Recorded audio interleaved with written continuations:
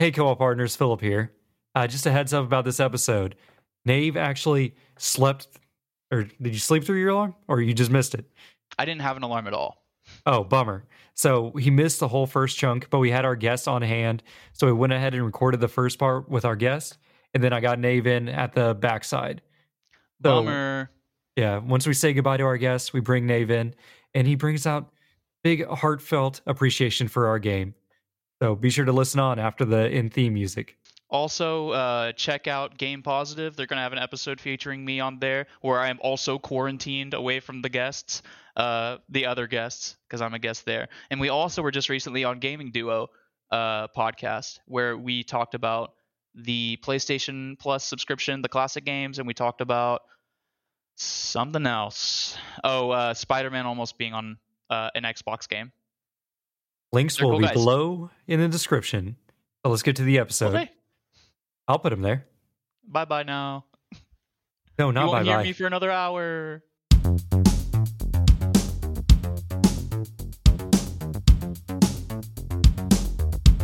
Hello and welcome to Gaming Together, a cooperative podcast. I'm your host, Philip, and I'm here with my co-op partner, Nave.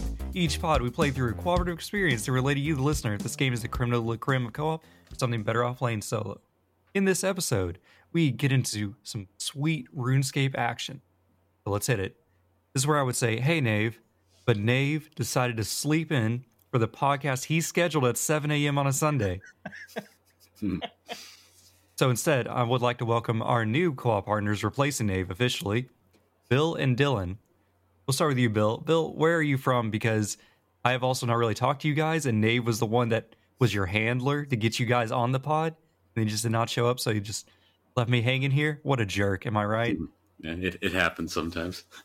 But I guess I'm Bill, other known as, I guess my screen name online is The Barber Who Games, and I'm the co-host of the Gaming and Collecting Podcast, which is a supposedly gaming-focused podcast I host with my sister Alex, where we talk about a lot of gaming and anime-related topics, and the collecting part is kind of implied. That's all I like to say. Nice, nice.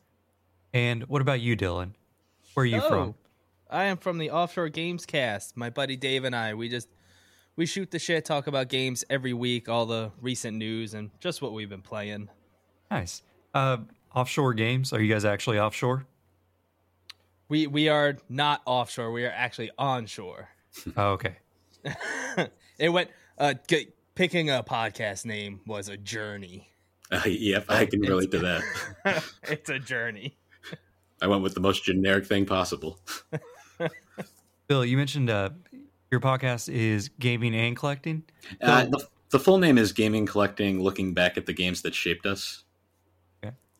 Do you have like a favorite in your collection? Like maybe not like the best game, but just something you enjoy collecting? Before I got into podcasting, I actually have a Instagram blog known just simply as The Barber Who Games, and it's where I post my full-on game collection that I've been collecting since 2009. I want to say is when I fully got into it, and I collect for pretty much everything now at this point. Like pretty much every console imaginable.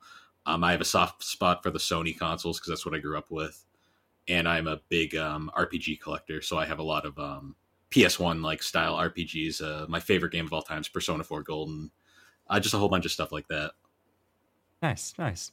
I've went down that rabbit hole of collecting, and man, it gets expensive. Oh yeah. So 2010 to 18 was the golden era of collecting, and since then it's just now everybody's into it, and it's one of the most expensive and just frustrating hobbies you can get into right now. Yeah, I have a decent retro collection. I just at some point in the last couple of years I had to just stop just because of money. It's so much. Definitely. Weird to think about those games actually rising in value more and more as time goes on. Yep. Oh yeah, definitely. I have a copy of Persona 2 Eternal Punishment on the PlayStation 1.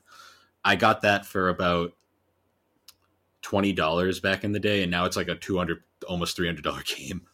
Yeah, some of those PS1 games are crazy. Oh yeah. All right. So we are a gaming podcast. So usually we ask our new guest on the pod a gaming history question, if you have a notable co-op memory. So let's start with you, Dylan. You have a notable co-op memory you would like to share with all our co-op partners at home. I don't know if I have a notable memory, but ever since being in a relationship with someone who also games, it kind of completely changes the way you look at co-op games. Because previously I was, almost all single player, other than like online games like RuneScape, which I did play mostly solo. But now I look at like any game that has co-op as the focus, I'm much more interested. Like immediately it's a hook for me now. Dude, I know exactly what you mean. Anytime I see a co-op game that just pops into like, I don't know, Game Pass or whatever, it's like an instant download no matter what it is. It could just be the dumbest looking game. But Yeah. like with my kids and my wife, I'm like, look, here's a controller. We are going to play this together. Even if it's something I've never heard of, like Spaghetti Space Sisters 3 or whatever, which is on Game my Pass. favorite. And, yeah. And it's just like a top-down shooter, but it's co-op. So it's fun. Yeah, I was something like Redfall, which we know nothing about. That got delayed, and a lot of people don't seem to really care, especially because that came with the Starfield delay. But I'm sitting here like, man, we were looking forward to that one. Definitely. So what about you, Bill? Do you have a notable co-op memory you'd like to share? Well, I mean, RuneScape was probably my biggest like played with friends game, but aside from that, like I have as I said, my co-host is my sister, and we're only a year apart in age, so we've like grown up together pretty much our entire lives. And if there was like a game that was 2-player back in the day, we would try to play it. And she's never been like, back in the day, she was never the biggest like gamer per se, so she was never amazing at games, but we'd still struggle through it all the time. Like one of our biggest was probably the original Lego Star Wars, like back in the day. Like that game was like one of my favorite memories. It was frustrating back in the day, but she always had a fun tendency of jumping off the stage repeatedly and just like, And then you lose money. yep, and it would just drain away, and I'd be like, please stop, don't do that. But back in the day it was frustrating, but nowadays it's like probably one of my some of the most cherished memories, just because it was how close we were at the time. I think that goes right into the games we've been playing in this last week or so, because I picked up from my local library. They had the new Lego Star Wars, and it is pretty good. I've heard. You guys Yeah, had I a want chance to to hear play it? about this. No, I'm interested though. Okay, so let me warn you real quick. This is not classic Lego Star Wars. They definitely have like reworked the series, because in the old ones, I feel like, because I've played multiple of the old ones. I did like Lego Star Wars, the original trilogy, the complete. I forgot what they call it. The one that had all of them in it, like Lego Star Wars, like 3. Oh, Lego Star Wars: The Complete Saga. It was just basically 1 and 2 stuck together with a bunch of added stuff. Yeah, that was it. Because I thought this was just going to be like an expanded saga, but this is a complete rework. Like everything is different. They have voice acting now. It's crazy. I say voice acting because sometimes they look like they're pulling lines directly from the movies, and other times it looks like they had to get some actors in there to kind of make it sound like them. And they definitely put a lot more love into the what are they called? The sequel saga than they did the other ones.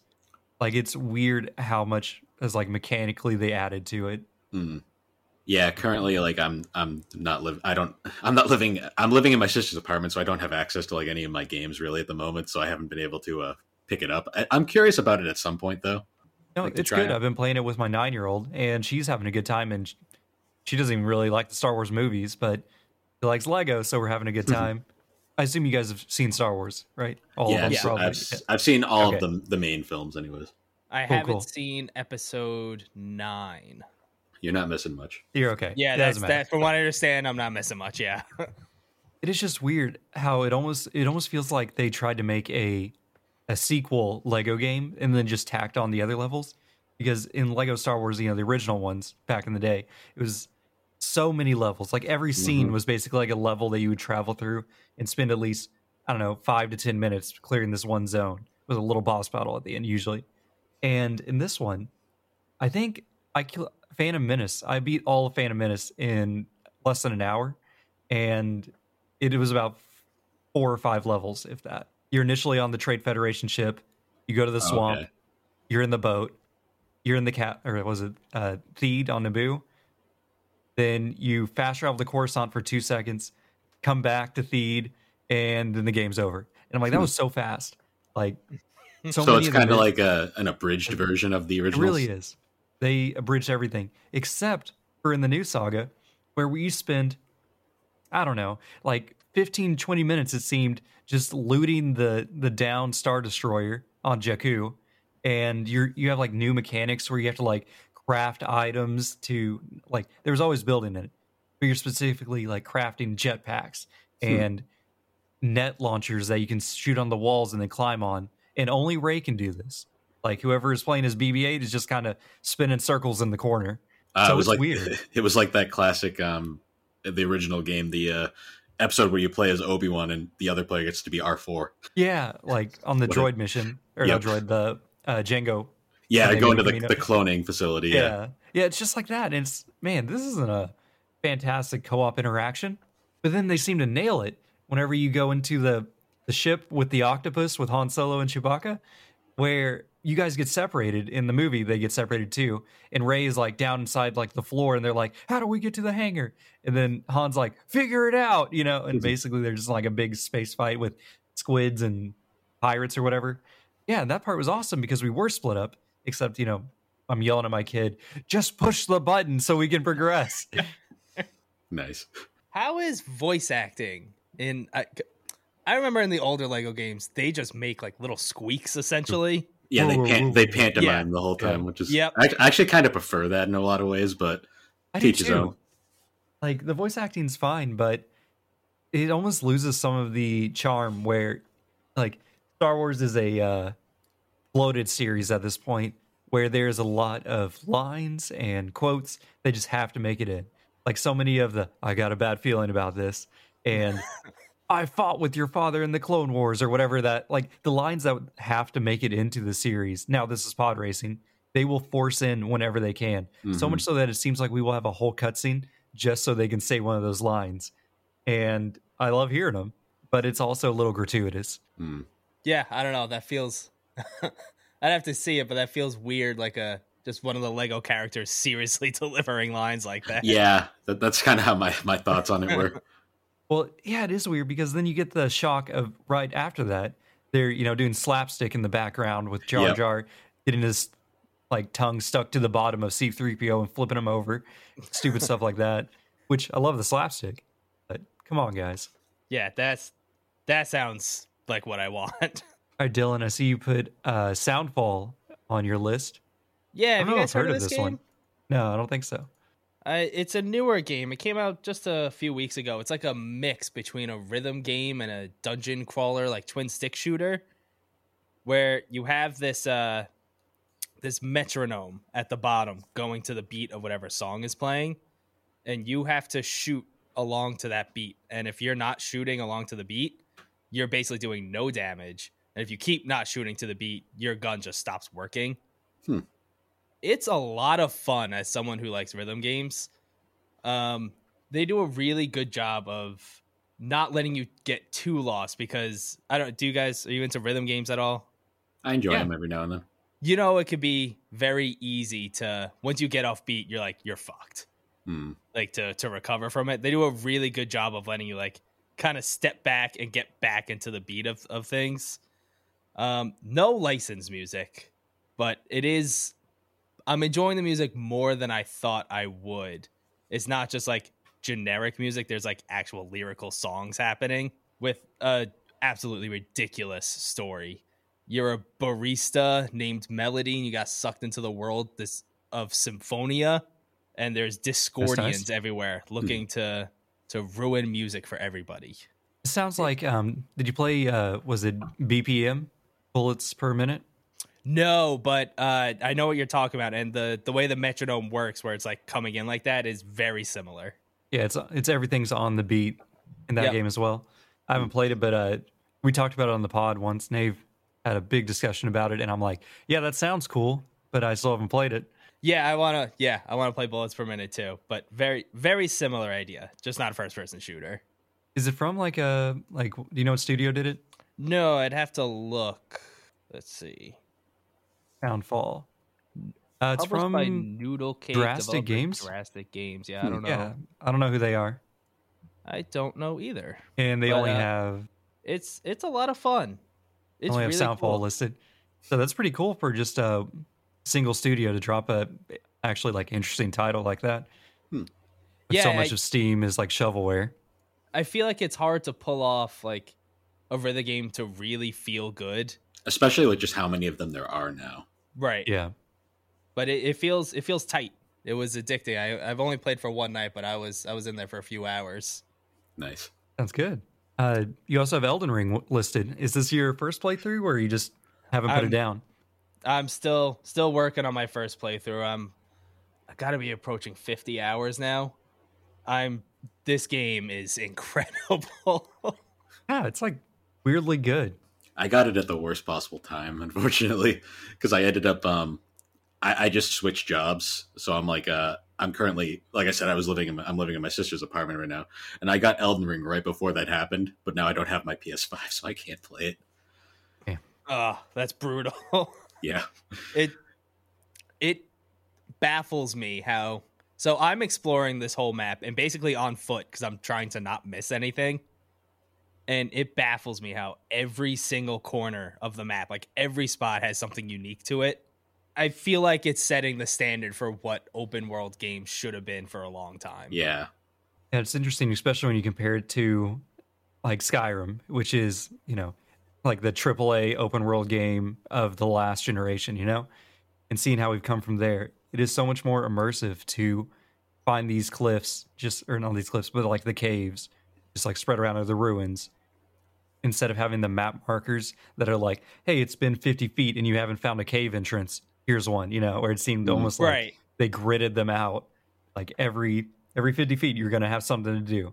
It impressed me, like, just from my short time playing it, just how big that world actually is. Like, this is like really So what big. I truly think of, like, with next generation. Like I guess we're at Gen 9 now, like whatever it is. But like, because the previous generation, the two biggest open world games of the last generation were actually like just re-releases of older games. Because I always think Skyrim and GTA 5, which are still being re-released to this day. But no, this is like a completely another level. Like the amount of detail, like I'm amazed they pulled it off, honestly. Yeah, I think about it frequently, like the actual development of this game and how they managed to not make it feel overstuffed, but like everywhere you go, there's something for you. And I much prefer the way they handle their map with like, you can kind of see little outlines of like, oh, there's a building here. Let's go check it out. As opposed to climbing a tower. And then I have 5 million map markers everywhere.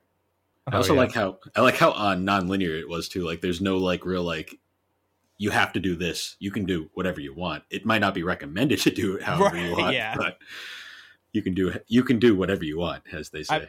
I have 2 of the great runes now, which like I can go finish the game if I wanted to. I could go beat it, but I'm, like I said, 50 hours in, about 50, and I have only explored a portion of the map.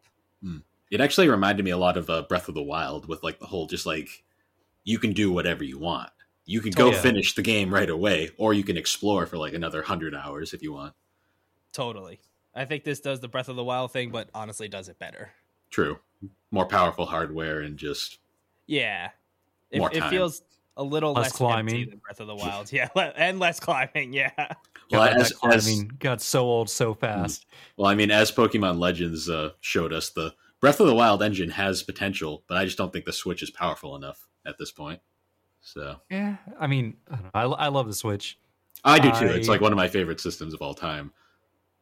I just feel like playing old Ni no Kuni on it, and it looks good on the little screen. I haven't played it really docked, and I think the Switch is powerful enough for what I want it for, which is JRPGs. Yeah. I mean, it's definitely powerful. It's just unfortunate we're getting to the point now where the other systems are so much more powerful. Oh, yeah. But at the same time, the Switch is still killing them, though. Yeah. Have you guys played any of those games that they stream to the Switch? Oh, the Control? You mean like Kingdom Hearts? How they did that? Yeah, Kingdom Hearts, I think, What did they do that with Control? They did it with Control as well. I played a bit of Kingdom Hearts 1. I mean, I'll say I'd rather play it on the HD collection on like PS4 or PS3, whatever it was. Yeah, because that's really like right now at least the only way to play some. I mean, Kingdom Hearts would probably be fine on the Switch, but something like Control, like there's no way the Switch is running that native. I know they did that with Resident Evil 7, but it never came out over here. It was only a Japan only thing. That'd be so hard with these like titles that are so built on like HD graphics, such as Control and Resident Evil. It's like these games are meant to be beautiful to look at. And if you're playing it on a tiny screen, you can't really appreciate that as much. Or if you're playing it docked, are you getting the bandwidth you need for those high resolution? But then on the flip side, though, like you look at games like Mortal Kombat 11, which is like one of the most compromised graphically ports I think the Switch has got. But the game plays like spot on phenomenal to the main console versions. I haven't tried. Sounds pretty good though. It's hilarious when you play it because it's like it looks terrible, but it plays just as good. Like it's like amazing. Like they sacrificed graphics for like that perfect like 60 FPS. Yeah. Like it was great. Well, have you guys seen the videos of like Dragon Ball Fighters, but the graphics are all on low, and it's just like polygons basically hitting each other? Even that just looks so bad. I will say DBZ Kakarot runs really good on the Switch. Yeah, it does. I also have it on there. All right, Bill, what have you been playing? So I've been a bit limited on because currently my only systems I have access to are my Switch and my Vita of all things. So I've been kind of alternating. Before I moved to my current living residence, I was playing a lot of Yakuza 0. Oh yeah. Oh man. Because I was kind of I was in that mood. I wanted to replay the Yakuza series, and I got halfway through 0 when I had to put that on hold for the time being. But I love Yakuza. It's like one of my favorite like goofy series ever. Ditto. 0 is probably my favorite of the bunch. 0 or Like a Dragon. Those are like my two like recommendations. I always say. I think Like a Dragon, story wise, character wise, it's great. I'm not super into turn-based combat. See, I love that, so that's like why I enjoyed it more than most people did. Totally, yeah. But oh god, what a good series. I just love how it's like it's supposed to be super serious, but there's nothing serious about it. No, yeah, nothing at all. That's the best part. Like there's even just when it is serious, it's so over the top. Yeah, there's just something funny about running down the street and then like you just all of a sudden hear like someone in the back go, "Hey, it's that guy," and then you just get into a street fight for no reason. And then you blast the guy with a shotgun, and then it cuts to him holding his stomach, being like, "Wow, you're really strong," and then runs away. Well, yeah, you cannonly don't kill anyone, right? No, unless it's plot important. But you can like pull Wolverine claws and slash people up, right? Oh yeah, in 0. Yeah, no problem. Just attack random people for no reason. Like, well, they attacked you first, but I like just going to like the karaoke bar and doing karaoke or playing like Outrun on the arcade machine. That's one of the things I absolutely love about the Yakuza series is that one of the first things I do once the map actually opens up after the whole story intro, I will spend hours just at the batting cages doing karaoke. It's so interactive. Like yeah, the amount I love it. And it's amazing how Sega finally realizes that we actually like it. So they're actually giving us every game now, for the most part. Yep. Like I'm convinced like Sega is literally carried right now by Yakuza and Atlas stuff. Whoa. You can't forget about Sega All-Stars Racing Transform 2, the classic kart adventure game. Kart racing game. It's so good. Adventure. Do you mean Sonic Team Racing, or is this a different game? I'm not... No, they made Sonic and Sega All-Stars Racing Transformed, which has like... Oh yeah, I like that game. The Total War characters. I'm trying to think... Oh, really? Yeah, and it also had Wreck-It Ralph and Danica Patrick for some reason. Of course. Oh yeah, Danica Patrick, of course. Which is hilarious, because as a NASCAR fan, even we don't like her that much. But her marketing team must be killing it to get her in a Sega game. Well, at the time, maybe. Now she's... I don't know where she is anymore. All right, Bill, you've been playing anything else? Other than that, I restarted playing LA Noire again on the Switch, just to give it another go. But you know all the answers. You know who did it, who done it. Well, yes, but instead of truth, doubt, and lie, now it's good cop, bad cop, and accuse. Oh, is it? Yeah, they changed it. They reframed it because they changed it. Yeah, they changed it up for the re-release. I mean, it's still the same fun game, and I'm actually exploring the city now, trying to find all the silly stuff.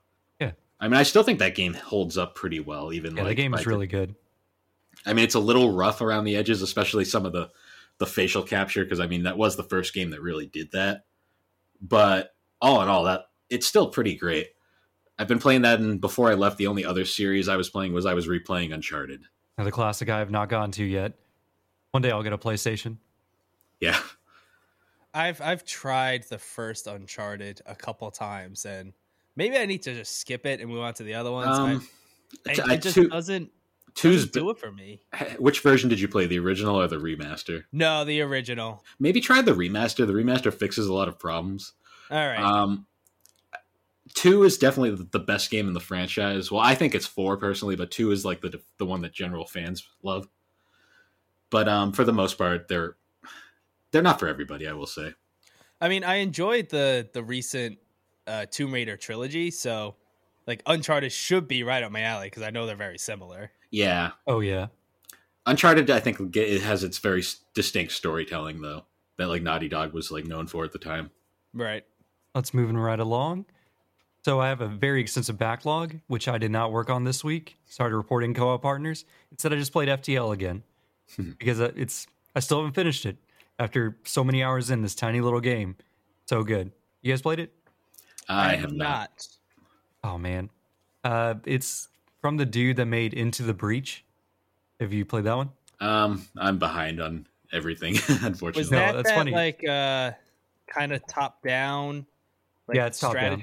Yeah, and I've seen it. It's not typically my type of game. I mean, it's pretty brutal, and it did come out back in 2012, so it's a little old at this point. But that's okay, because we're here to talk about old games.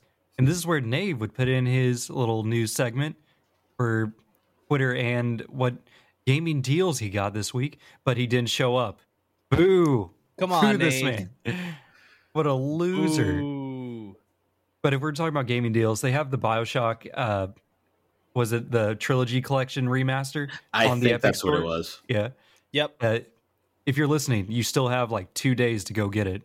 That's on the Epic Store. That's one of those cases where it's always one of those games that's like, oh, it's all the games I bought already multiple times. And yeah. then, even if they're the remasters, Steam gave away the remasters if you own the original games for those. So I already have them all on Steam. I mean, I have and the original. Xbox. I have the original 3 on PS3, and then I bought all of them on the Switch, so I just already have them. But it's like Great cool for games. people who haven't played them. Oh yeah, one in Infinite especially. 2's good too, but not In a different way. Yeah, it's different. Infinite though, that game is on another level. Yeah, it's awesome. I remember the ending of that game blowing my mind. Same. I'm like, that one was just a mind blower where I'm like, are we got really doing this right now? Oh yeah, Like, we got a 2-for-1 during that because that came out the same time as Last of Us, the original one, and it was like 2 of these like mind blowing games at the time. What was the game where you traveled through time and shot yourself in the back? Is that the Konami one, right? I'm not sure. I know the game because it has freaking Spirit of Destiny or something, I want to say. I remember there was a game where it's a PS2 game, right? I don't know. The only thing I'm getting is like maybe Singularity, but that doesn't sound too familiar. It was like you were like rescuing yourself, or you were rescuing a guy in a burning building, and at the end of the game, you like go back around and you have to stop you from rescuing that guy by shooting yourself. So both of you die in the building. This sounds like a Konami game that I've played, but it's the name is escaped. I'm going on my collection because I swear I have it. I don't know what game this is, but that sounds pretty cool. Dude, it was lit. I don't remember what game it was, but I remember thinking, I can't believe they did this in a game. Shadow of Destiny, is that it? Shadow of Destiny? That does not sound familiar at all. That doesn't even sound like a game. I'm convinced this is the one, but I don't know. It had time travel and it was goofy as hell. I mean, I love time travel and Time Splitters, which is also goofy as hell. There's a new one coming out because they brought the team back together somehow. Somehow. They're going to pull a Psychonauts too. Like, we finally did it, boys, after all these years. I'm all for another Time Splitters. I love that series. All right. Well, let's take this moment to thank our patrons. Old Pinecone and Michael Superbacker. Couldn't do without you, boys. And instead of going to check out our Patreon, dear co-op listeners, how about you check out our new 2 guests here at Offshore Gamescast and Gaming and Collecting and what else was the rest of it? Gaming and Collecting, looking back at the games that shaped us. You can just type in Gaming and Collecting Podcast. You'll probably find us. Perfect. And with that, let's take a quick break. Boom, boom, boom, boom, boom, and the music plays. No, that was lovely music, though.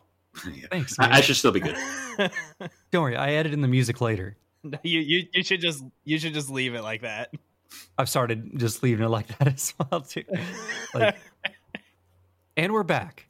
Our game this week, famously known as Old School RuneScape, by our boys over at Jagex, who I was talking to Bill about this before we were recording, but back in 2000, I put down 2007 as the release date for this game, but apparently he knows the real history of the game. So the original version of RuneScape first released in 2001, which is now commonly known as RuneScape Classic, which is no longer available to play, unfortunately. So around 2003 to 4, the game was heavily updated with it was like kind of like an open beta as RuneScape 2, which when it eventually released, which is kind of like the definitive what people think of as when they think RuneScape, was eventually just renamed to simply RuneScape, and nowadays is the basis for what is now known as Old School RuneScape. And I believe it was around 2013 when the game had its second major update, which is now the current form known as RS3, commonly with the fans to differentiate it. Yeah. Because the Old School RuneScape was then later re-released, and Old School RuneScape is based off of an old version of RS2 from 2007, I want to say. Okay, that explains the number I got, because whenever I try to look this up, just RuneScape had so many different release dates.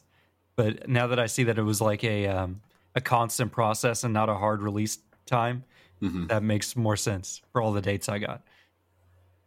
So I tried to find an accurate description of what RuneScape is, but the real problem is RuneScape is you can play it a lot of different ways for what seems like such a simple system.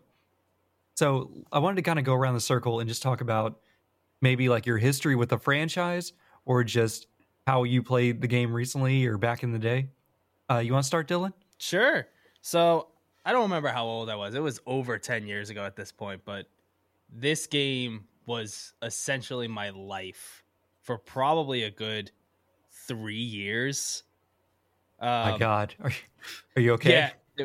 I made it. You're making me feel bad side. because I was worse. It just completely. I was never into like MMOs or anything. Like World of Warcraft, I've dabbled, but not really. This was my jam, and the thing I think what hooked me about it is I can be very kind of counter to what I was saying about Elden Ring earlier. I could be very like, present me with this nice like checklist of things to do, and I find it very satisfying to just like level things up, check off these quests. So the fact that I could sit there for hours and just mining for hours and watch that lovel slowly tick up, because at some point it takes a real long time. Yeah, especially now. I can imagine. Completely addicted to that loop. Yeah, that's the basis, like a RuneScape experience. If I just step in about my little experience with it, I remember back in elementary school, before like schools had proper like website blockers, even installed on the computers, you could still go onto RuneScape. And in the computer lab, when they just said like the teacher didn't care, and he's like, I don't care anymore, kids, just do whatever, like you still got 10 minutes of class left, like typing class is over. He'd be like, well, it's RuneScape time, boys, and we'd all go to RuneScape and just start killing cows, start walking around, start dying. And of course, being young and dumb, I had no idea the actual mechanics behind the game, so I was terrible and died a lot to just anything. But it didn't matter because we were young and dumb. And I remember, like, before I even played it, my friends hyping up on the playground, like, there's this game, it'll let you do anything. You can go out to the wilderness, you can just murder people and take their stuff. And I'm like, this game sounds incredible, said little 8-year-old Philip. Little did I know that I am not actually into the hardcore looter MMOs. If I die and all my stuff is gone, I feel sad. I found the wilderness absolutely terrifying as a kid. Yeah, same. Absolutely terrifying. I pretty much never went into it. I went in once, lost everything, never again. Yep.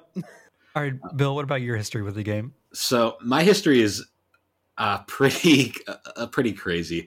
So back in the day, like, I knew about games per se, but I had never had access to like a PC at the time that could do anything. Like we had like potato PCs that could play like humongous entertainment games. That was about it back in the day. So I always heard about RuneScape because I went to like summer camp a lot back in the day, and like the kids would always be talking about it. And I'd always be kind of like, what's this? But back in the day, because kids kind of suck when you're a kid. and no one would share with you if you weren't in on it. So if you tried to like get in to figure out more about it, no one would share. So I was always kind of awkwardly in the corner, like sitting there like, I have Final Fantasy. I've played that. Anyone want to talk about this? No? Okay. I'll continue to sit here. So eventually like a few years go on, and then I get to, I'm in like middle school at the time, and my, an associate I had at the time was really big into the game, and he had been trying to get me to play it, and I couldn't play it because I didn't have a computer that had internet access. So he decided one day we were hanging out, and he was like, "You know what? I'm going to make you a RuneScape account." And when he said make me a RuneScape account, he meant literally do everything. So he's like, "This is Tutorial Island. This is how you play game." I'm like, "Can I?" No, okay. No. And he's like, he finishes that, and he's like, leaves me in Lumber. He's like, "Here's your password. Here's your account. Go have fun." And I was immediately like, all right. So I go home, and I think I begged my mother to like let me use the internet computer just so I could get on and change the password and like establish that account as mine. Yeah. And then I kind of wandered around for like a few minutes, was like, I don't know what to do, because they literally did everything. And I think I got killed by a goblin, and then I just stopped after that. But it kind of triggered something where I was kind of like, I really want to play that because that was fun. And after that, we eventually did get internet access on our computers, and I think that's kind of when like the floodgates like kind of opened, where it was like, I just want to play. Like I didn't stop playing it. Like it was like literally like the after school every day for like hours on end. And I think I played my initial run of RuneScape was from 2006 to 2013, right when RS3 came out. Which you played a lot of RS3. How's RS3? Does it build a lot up, or is it like really divergent in the series? The game itself is for the most part the same. They've changed a lot of mechanics, particularly with how combat works, because it's a lot more complicated now. Now it's kind of like World of Warcraft light in a lot of ways. Oh, you have like abilities and a hotbar? Yeah, there's like a hotbar where you can like change things up. It's not for everybody. There is a mode called Legacy Mode, which kind of reverts back to a sort of like the standard point and click. But you're so far behind from everyone else because the game is based around the new combat system. I will say the HD graphics look really cool now. Like I do enjoy the way it looks. They have also changed around the world map a bit, because you don't start in Lumbridge anymore. Now you start in what? Yeah, I know. That's blasphemy. You start in like Birthrup now, of all places, because that's a free area now, and they've like expanded the free area quite a bit. Like there's quite a few. I think you can get into Mortania now in the free world. Like it's surprising. So I assume with these changes, they've probably added like microtransactions, right? Yeah. Okay, yeah. It's not a modern game without them. I mean, you don't have to use them. If you're not playing competitively, they're really not that intrusive. Like you. Okay, oh no, that's good. They're pay to win. They're not just like cosmetics. You can buy. So there's a thing called Treasure Hunter now, where you get 3 keys. Well, actually, it's only 2, but if you have Premier, which I currently have, you get 3 keys a day. And the keys you can use for this mini game called Treasure Hunter, and you can get stuff like experience lamps and money and shit. Okay. Granted, you don't have to use this. You can ignore it, but... Oh, do they still have, what were they called, clue scrolls? Yeah. I mean, they're kind of irrelevant now, but they are still around. Even back in the day, they were mostly irrelevant, but I went through a little phase where I was just addicted to killing goblins at Lumbridge to get those clue scrolls and hope for the best. So in my bank account right now, in my main account, I have like hundreds of clue scrolls just sitting there that I just can't be bothered to do right now. Oh, yeah, you see, that hurts me. I remember when a clue scroll finally dropped, I would be so excited. See, my problem is I have 99 in every skill, so I'm kind of like... Okay, yeah. I'm like, oh, I could do these, I guess, or I could not. Also, you can go above 99 now. What's the max? 120. 120? Okay. Is there actually things you do with the skill, or is it just for like the leaderboard? Most of them it's leaderboard. There is like a specific select ones, particularly the new skills they've added, that actually go beyond. Although they did make certain ones, like Herblore goes beyond now to 120, Slayer goes to 120. Those are the 2 old ones I can think of off the top of my head. All right. So for our listeners at home, let's highlight what the core gameplay is, or the loop of what you actually do in this game. I said at the beginning that this game is hard to describe because you have so much player will or action how you want to play this game. Every time I've started it up, because I've played multiple accounts over the years, as every time I seem to start an account, I either forget the password, it gets hacked and turned into a bot and therefore banned, or I just completely forget I was even playing RuneScape. But every time I go, I gotta be a cow slayer. Just gotta kill those cows in Lumbridge. Yep, that's how you start. See, I was more of goblin killer, which is a little bit more dangerous at the start, but yeah. It's funny now, but you can't do that anymore because you start in Birthroom now. You can walk over and kill the cow, or is Lumbridge paid only? Well, Lumbridge is pretty far away from Birthroom. Oh, okay. I guess I didn't make it that far. Because if we just talk about game time, I got in about 1 day and 18 hours. Quick maths. What is that, like 40-something hours or whatever? Yeah. And, man, I felt like I was drained. I'm sorry. Like, Nave is a big RuneScape fan. I felt physically drained after putting in that much time in the last 2 weeks playing this game. Not to mention, I was bamboozled. Nave said this was a co-op game. I think I've seen one instance of required co-op in this game at all. Oh, and that was the Shield of Arlov quest. Fun fact. What's in RS3, they've taken away the co-op aspect, so you don't even have to do it anymore. You still can, but it's not a requirement anymore. Which, to be fair, as someone who didn't have friends back in the day, is a godsend. For an MMO, it is very strange how, so as I'm sure you did too, Bill, you kind of end up making some friends off RuneScape. But if you were to ask me what we did together, I wouldn't have an answer. As opposed to playing, it would just kind of stand there and hang out. Whenever I was playing the actual game, you're doing it mostly just by yourself. You want me to tell my story about my friend? Well, not friend, but one of the RuneScape quote unquote gangs I was in. Oh God, please do. Yes. So that same associate that made my account, he had this whole so he was probably one of the most so back in the day how RuneScape was one of those things that everybody pretty much played, but not everyone was super open about it. Oh yeah, it's low key. It's it's kind of lame, but everyone played it. Yeah, it's kind of like anime and gaming and stuff. It's everybody, I'm pretty sure, watches it or has at least seen it, but not everyone will admit it. Well, he was one of those guys who was so worried about his reputation that he was super he wouldn't even he wouldn't say the word RuneScape in school. Instead, he'd refer to it really cryptically as the game. Oh my God. Which I was like, dude, you're a freaking dork. Stop. I was gonna say, what a cool dude. No, but be his friend. Well, because I'd say RuneScape just publicly because I didn't give a crap. I was like, who cares? We're playing a game. And he'd get super offended. You can't. He said it dramatically like this. He was like, you can't talk about the game in school. So every time after that, I would dramatically refer to it as the game as obnoxiously as possible. It makes it so serious. Yeah.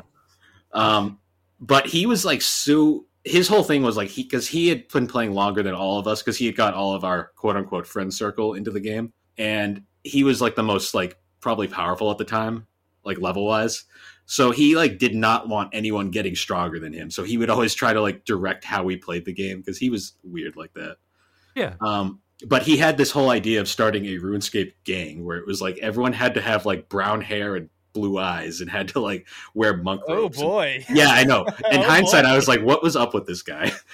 But he was we all had to wear monk robes and just walk around in lines and stuff. And I was the whole time I had recruited Alex in to join us on this, and she's like, "This is dumb. I'm leaving," and just left. And I was always ruining the his weird formations and shit because I was just being obnoxious at the time. But I'm pretty sure you were part of a cult. See, this was before clans, so it very well might have been. I'm pretty sure it was a cult that I would actually see the person in school, though. Oh no, worse. No one wants to hang out with their cult leader outside of the cult. But it's funny though because he was super. He would get so mad if you do something you'd do something without his help. There's a quest called the Lost City, which is it kind of involves like this, like it's like the fairy city, like the hidden fairy city that you can go to. And one of the requirements for the quest is you have to defeat this like it's pretty strong. I think it's like a level 80 like tree spirit. But the catch is you don't have any armor because it's on the monk island and you can't bring any armor to that island. So that quest is pretty challenging, but I figured out a way to cheese it because there's a you can still bring runes onto the island, and there is a conveniently placed mushroom that you can stand behind, and the tree spirit can't hit you when you're standing behind the mushroom. So I just cheesed it that way and killed it with the magic. And he was so butthurt that I cheesed the thing because he did it the hard way, and he like refused to acknowledge that I completed that quest, even though I was sending him screenshots of me and Xanaris being like, "Well, I beat it. I'm here." So Got him. Yeah. Kids were really like ridiculous back in the day. I was gonna say he sounds like a real fun guy. Well, there's a reason why I refer to him as an associate, and I not kind a of friend. figured that. Yeah. If anyone who's listened to my podcast, I refer to these former associates on many occasions for many reasons. I forgot to highlight what you actually do in this game. This is a like top-down MMO. You can walk and talk, click on things, and then your character walks over and interacts. There's no WSAD movement in this. It's just click and walk, which is it's a little old school, but I actually really enjoy this in some of my games. Like, have you guys played Kenshi? No. I played it once. It's been forever though. All right, it is a brutal, once again, top-down RPG, and honestly, I see a lot of the spirit of RuneScape in Kenshi, except in Kenshi you operate multiple characters at once, and it's single player only. But it's all about exploring an expansive world and surviving, doing crafting with gathering resources. You spend a lot of time mining in Kenshi, which Sounds like RuneScape. yeah, I know. Like that's Yeah. like my big connection point.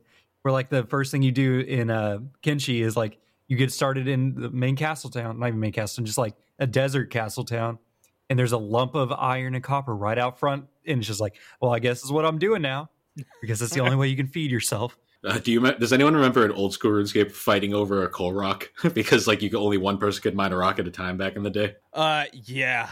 And if you had that one person with the high mining level where all they would have to do is raise their pickaxe and then they have it, Yeah, you're server hopping trying to find the one that doesn't have people. I know I sound like an RS3 shill, but I will say one of the greatest things about RS3 is you can mine all rocks infinitely, as many people as you want now. You don't have to fight over a coal rock. Yeah, thinking back, like I'm sure if I were to jump into old school RuneScape today, there would be like a wave of nostalgia. But there was a lot of inconveniences Oh, with yeah. old school RuneScape. Well, it's almost like it's a game from 2004 compared to a modern game. Yeah, so strange. Which I did want to highlight. So, of course, I knew this game was infamous for botting, and my previous account had been banned for botting. I wasn't a bot, but someone had, of course, hacked my account and turned it into a bot. So we got in there, and I'm like, all right, I need to come up with a really clever name. And we had just been watching the Halo series, so I'm like, Cortana's a bot, but I'm like, I don't want to be Cortana. That's too obvious. So I became Bortana, and I went in there and had my female character and everything. And within like 5 minutes of making it to the cow patch, I had already gotten a RuneScape boyfriend. It was incredible. It's true. Buying GF. Yep, that's on brand for RuneScape. Yep. Oh, fun fact. Did you know in RuneScape Classic, they used to do weddings in game? Yes. Oh my God. And Andrew Grauer, one of the creators of the game, the Gower brothers, would actually like officiate the weddings in game. It was the greatest thing ever. God, I can't tell if that's cringe or cool. You know, It's cringy cool. Yeah, Okay. it's both. Because I know in modern games like Final Fantasy 14, they also have weddings in game, and for them to be doing this back in old RuneScape is so weird. Oh, want to hear another great story of my quote unquote friend? Please do. I love this Okay. guy. So this is another great one. So during my time playing, I hadn't actually encountered his character in game for like my first probably 6 months playing the game. And at one point, I told this story in our podcast episode, but it's so great to share. I finally found him, and he's playing as a woman, which I mean, hey, if that's what you're into. That's what you're into. No judging. But he got so defensive over it, because of course he did, where he was like, so what happened in game was there's this NPC that comes up to you if you're too wealthy and high of power, and he'll change you into a girl. And the only way to get changed back is you have to defeat a level 80-something dragon, which me, gullible little 12-year-old at the time, was like, okay, that makes sense. Of course, yeah, that makes sense. But then as I play the game, I start exploring the world map, and I get around to Faldor, and I find this little hut called the Makeover Village. And I'm like, wait a minute, you can pay to change your gender? And I was like, that jerk. He just wanted to play as a girl. But then here's another, it gets even better. Later on, I get through the game, and I finally discover the Dragon Slayer quest, and I'm like, wait a minute. He was doing the Dragon Slayer quest. I was like, you could have just said you wanted to play as a girl. I wouldn't have cared. No. That could have led to connotations. Did he at least keep the brown hair and the blue eyes so he could stay? No, this was before that. Before the cult. This was before his cult. It was such a weird thing in hindsight. I still don't get it. It's the cult origin story. So my next point I wanted to raise is you are obviously a paying member, Bill. Dylan, Yes. have you ever paid for RuneScape? Yes. Well, I was a kid, so my mom did. But Okay, yes, yeah. I was I think it was what, $10 a month, $15 a month? So back in the day, it was really cheap. Like it was like, I think it was like $7 a month back in the day. Yeah, that's Like it was significantly cheaper than World of Warcraft at the time. So I guess you guys experienced a lot of the more premium content. I was never a paying member. I've always been a cheap boy. So, I only played the free stuff. But this game has an insane amount of content for free players. Oh, yeah. The free world is significantly pretty big. Like I started playing in 2006. I didn't get a membership until like 2010. Like it took me that long to get through all the free content. There's just so many, and there's so many. It's not even like the paywall. Like there is kind of like leveling things where you can't level. I don't know. Like was it like crafting or whatever? Or not crafting, canoe making, or just like random one-off skills. Acrobatics. Oh yeah, there was the canoe, the canoe tree teleports that you can find in Lumbridge down the River Lum.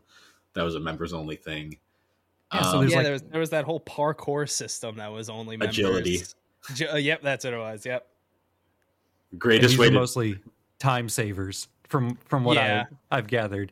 It was just so you could get around the map faster, because that was my breaking point. I started getting the cracks whenever I got a clue from a goblin or whatever, and this is after I've already been playing for many hours, and it's like, hey, you need to, or the clue, because I didn't know what the clues were. It was just a piece of paper that's like, hey, go talk to Crazy Charlie the Tramp over in Varrock, and he'll hook you up. And I'm like, might as well. I'm trying to get the full experience of this game. That way I can report back on Nave on how much I hate it. So I then, go talk to Charlie Tramp, and he says, hey, I need a specific iron dagger crafted by you. And I'm like, I have level 1 mining, level 1 blacksmith, but okay, Charlie, I'll see what I can do. Hours later, I come back with this dagger for Charlie, and I'm like, I don't think this was worth it. And that's where the cracks started. And then the cracks just completely fell through as I was just speed running as many quests as I could. And every time it said, hey, maybe I should go back and talk to somebody at the Green Carpet Inn back in Varrock or whatever it is. And I'm like, all right, I guess I'll walk to Varrock again. I pull out the map and I'm like, man, this map is big. As I'm like walking. So, here's my obligatory. I'm going to shill RS3 again. RS3 has a new feature called the Lodestone Network, where once you get to a certain area, there's a thing called the Lodestone. Yeah. You activate it, and you can teleport to any of the Lodestones freely at any time. That would have made this game so much more bearable. Yep. In old RuneScape, if you're not a mage who can teleport, or a member who has access to a bunch of convenient workarounds, right? Yeah. You're just doomed to walk the map, and it takes a while, and you can only sprint for so much because of how quickly was it stamina? Is that what they call it? They added later on. They added a mechanic called the rest mechanic, where you could sit down on the ground and it would refill faster. Seems like they've addressed most of the problem. They have, but for some reason the old school RuneScape fanboys hate it. They prefer to struggle. Yeah, it's what they know. Plus, they're probably already like 99 in all stats and already have the best gear.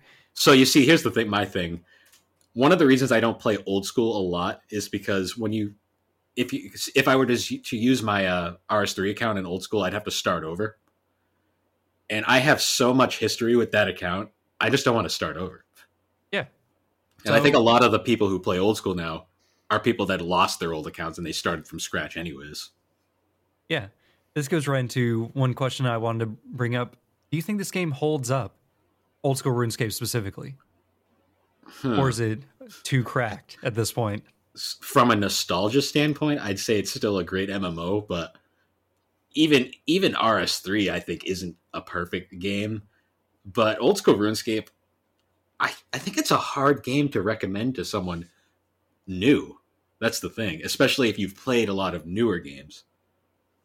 Because I feel like the majority of people playing old school RuneScape are people who played RuneScape back in the day. Exactly. I think so or too. People who have got into it via the nostalgia, like a YouTuber was talking about it or something like that. Yeah, I was just based on our conversation we've been having and the issues that old school RuneScape has. I don't see it necessarily holding up the best. It sounds like RuneScape 3, from what you're saying, is the better modern version. But if I were to jump in at all, it would be old school just because of that nostalgia. That's the thing. Because I will say, though, RS3 is complicated as shit. Like, they've reworked... So, you know, smithing back in the day was basically you got the material, you went to the anvil, boom, you have your thing. Yep. Now there's, like, this whole mechanic of, like, you have to, like, watch the heat of the metal and, like, you got to monitor that. And it's, like, it's basically they've made it actually make more sense contextually, but it's still very... overly it's still like it's less instantaneous and more kind of drawn out in a sense. There's a simplicity to just clicking everything and then it just happens. Yeah. Yep. Like mining now, they have a new mechanic where like every once in a while a rock will start glowing, and if you hit the rock that's glowing you get more experience, so it's kind of a way to keep you from like just like AFK in it. Which, speaking of AFK, is botting still a thing in old new RuneScape? RS3, it's not nearly as common because they have integrated a ton of like anti-bot mechanics. Yeah, a lot of captchas pop up. Be like, can you read these letters? Coming to the school buses. I think they have programs built into the thing that actually detects some of the botting software now. Yeah. All you need is like a Python script to just click on the screen for you every once in a while, and you'll be fine. Yeah. Well, it's funny because like back in the old day, their way of getting like around like botting was they had like random events and stuff. Yeah, which those were always almost the funnest part of the game for me. They were speed hanging out and somebody would pop up and be like, Bortana, I need you to kiss this frog right now. Yeah. And I'm like, I'm not going to kiss that disgusting frog. And then you get turned into a frog and they teleport you to the frog kingdom. And I'm like, this is not what I signed up for, but I'm having a great time. Yep. Or you get teleported to Scape Rune and you have to you got to free Prison Pete from his trail. his jail cell, or you get teleported to the Scape Rune Island where you have to feed Evil Bob uncooked fish. But here's the fun fact: because it's Scape Rune and everything's opposite, you catch cooked fish, and you have to uncook them in the uncooking pot. Do you remember the party room? I don't remember what town that was in. So it was originally in Sears Village, and they moved it to Faldor. Okay, yeah. So I think I remember it being in Faldor. I spent too much time there. See, whenever I went there, no one was there. It was always empty. Yeah. I think maybe there was server hopping involved, but there were some parties there. Do you remember mini games like Castle Wars, Pest Control? Oh, yeah. Was that was like the capture the flag type thing, right? Yeah, Castle Wars was like capture the flag, and then Pest Control was kind of like tower defense. Yeah. Oh man, Castle Wars. I spent so much time. I had the exact route where you go underground into those tunnels. Mm-hmm. I hated going out into the open fields because I would just get destroyed by archers and mages. Yep. But going to the tunnels, that would always be like my try and sneak around to get the flag. It's really depressing, but in RS3, all those games are dead. Oh. Like nobody plays them anymore, so they just sit there unused. Oh, like they're in the game, but just they're there, but no one plays them. So if you want to play, you'll just go sit in the queue and no one will show up. You just need to add like an incentive, right? Like make it worth people's time. Well, that's the problem now. It's all the new mechanics and like the microtransactions have just made playing those mini games pointless. I think this brings up a good point of everything is like kind of like valued based on time and gold in this, because whenever we got into the game, I'm over there and I'm just like murdering goblins, killing cows, fighting whatever, just to level up my combat skills. And Nave is yelling at me, but Philip, you need to kill the cows to get the leather so you can sell it on the market. And meanwhile, I'm like, look, dude, I already got $1 billion from my RuneScape boyfriend. I don't need to kill cows. Uh-huh.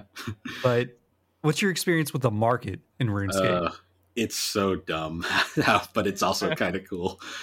So it's really amazing how like the most valued items in the game are like paper party hats that like are absolutely worthless to your actual mechanic. Like, Oh yeah, I've heard of the party hats. I have a golden one because I did that event, but because they actually did an event recently where you could actually get a golden party hat. Was it hard? No, it was just tedious because you basically you had to grind like for hours on end to get like you had to get 8 golden party hat shards and then combine them together.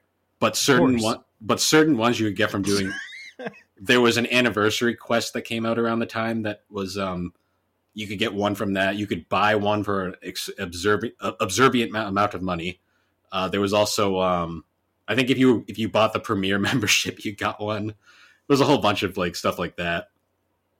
But I did the grinding route, and I eventually got the golden party hat, and I immediately.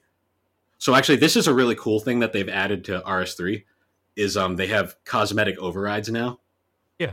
So you can like, rather than compromising your armor, you can keepsake an item to like a certain slot, and then just wear that over your armor as like a cosmetic override. So I have my golden party hat just permanently overrided to my character's head.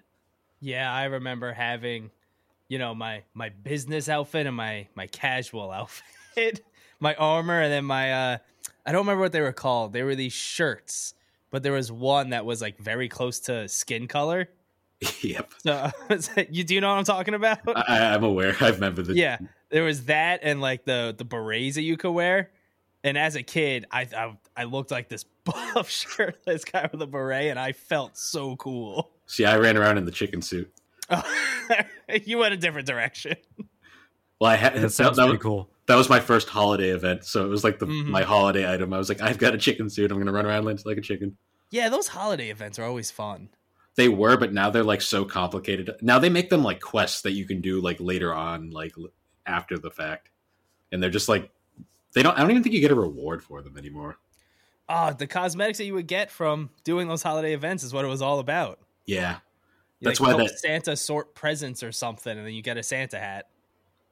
I think it was Santa costume. The Santa hat is one of the rarest items in the game. Yeah, I had a friend at the time who had one, and I was very jealous. Well, what the reason why they're so rare is because those were back in the day where like the holiday events were literally just they'd randomly drop them around the world and you could just grab them. Okay. And most of them got deleted over time because they were all classic accounts that were deleted.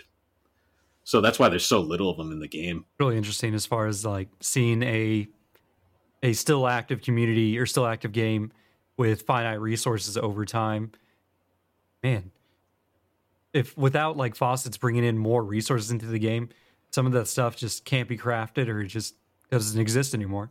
But it's kind of funny, like now that I'm like, because I have level 99 in every skill, I can pretty much make anything I want now, as long as I get the resources. So like I've been part of our series on our podcast is me and Alex. It's basically me like teaching Alex through the game again.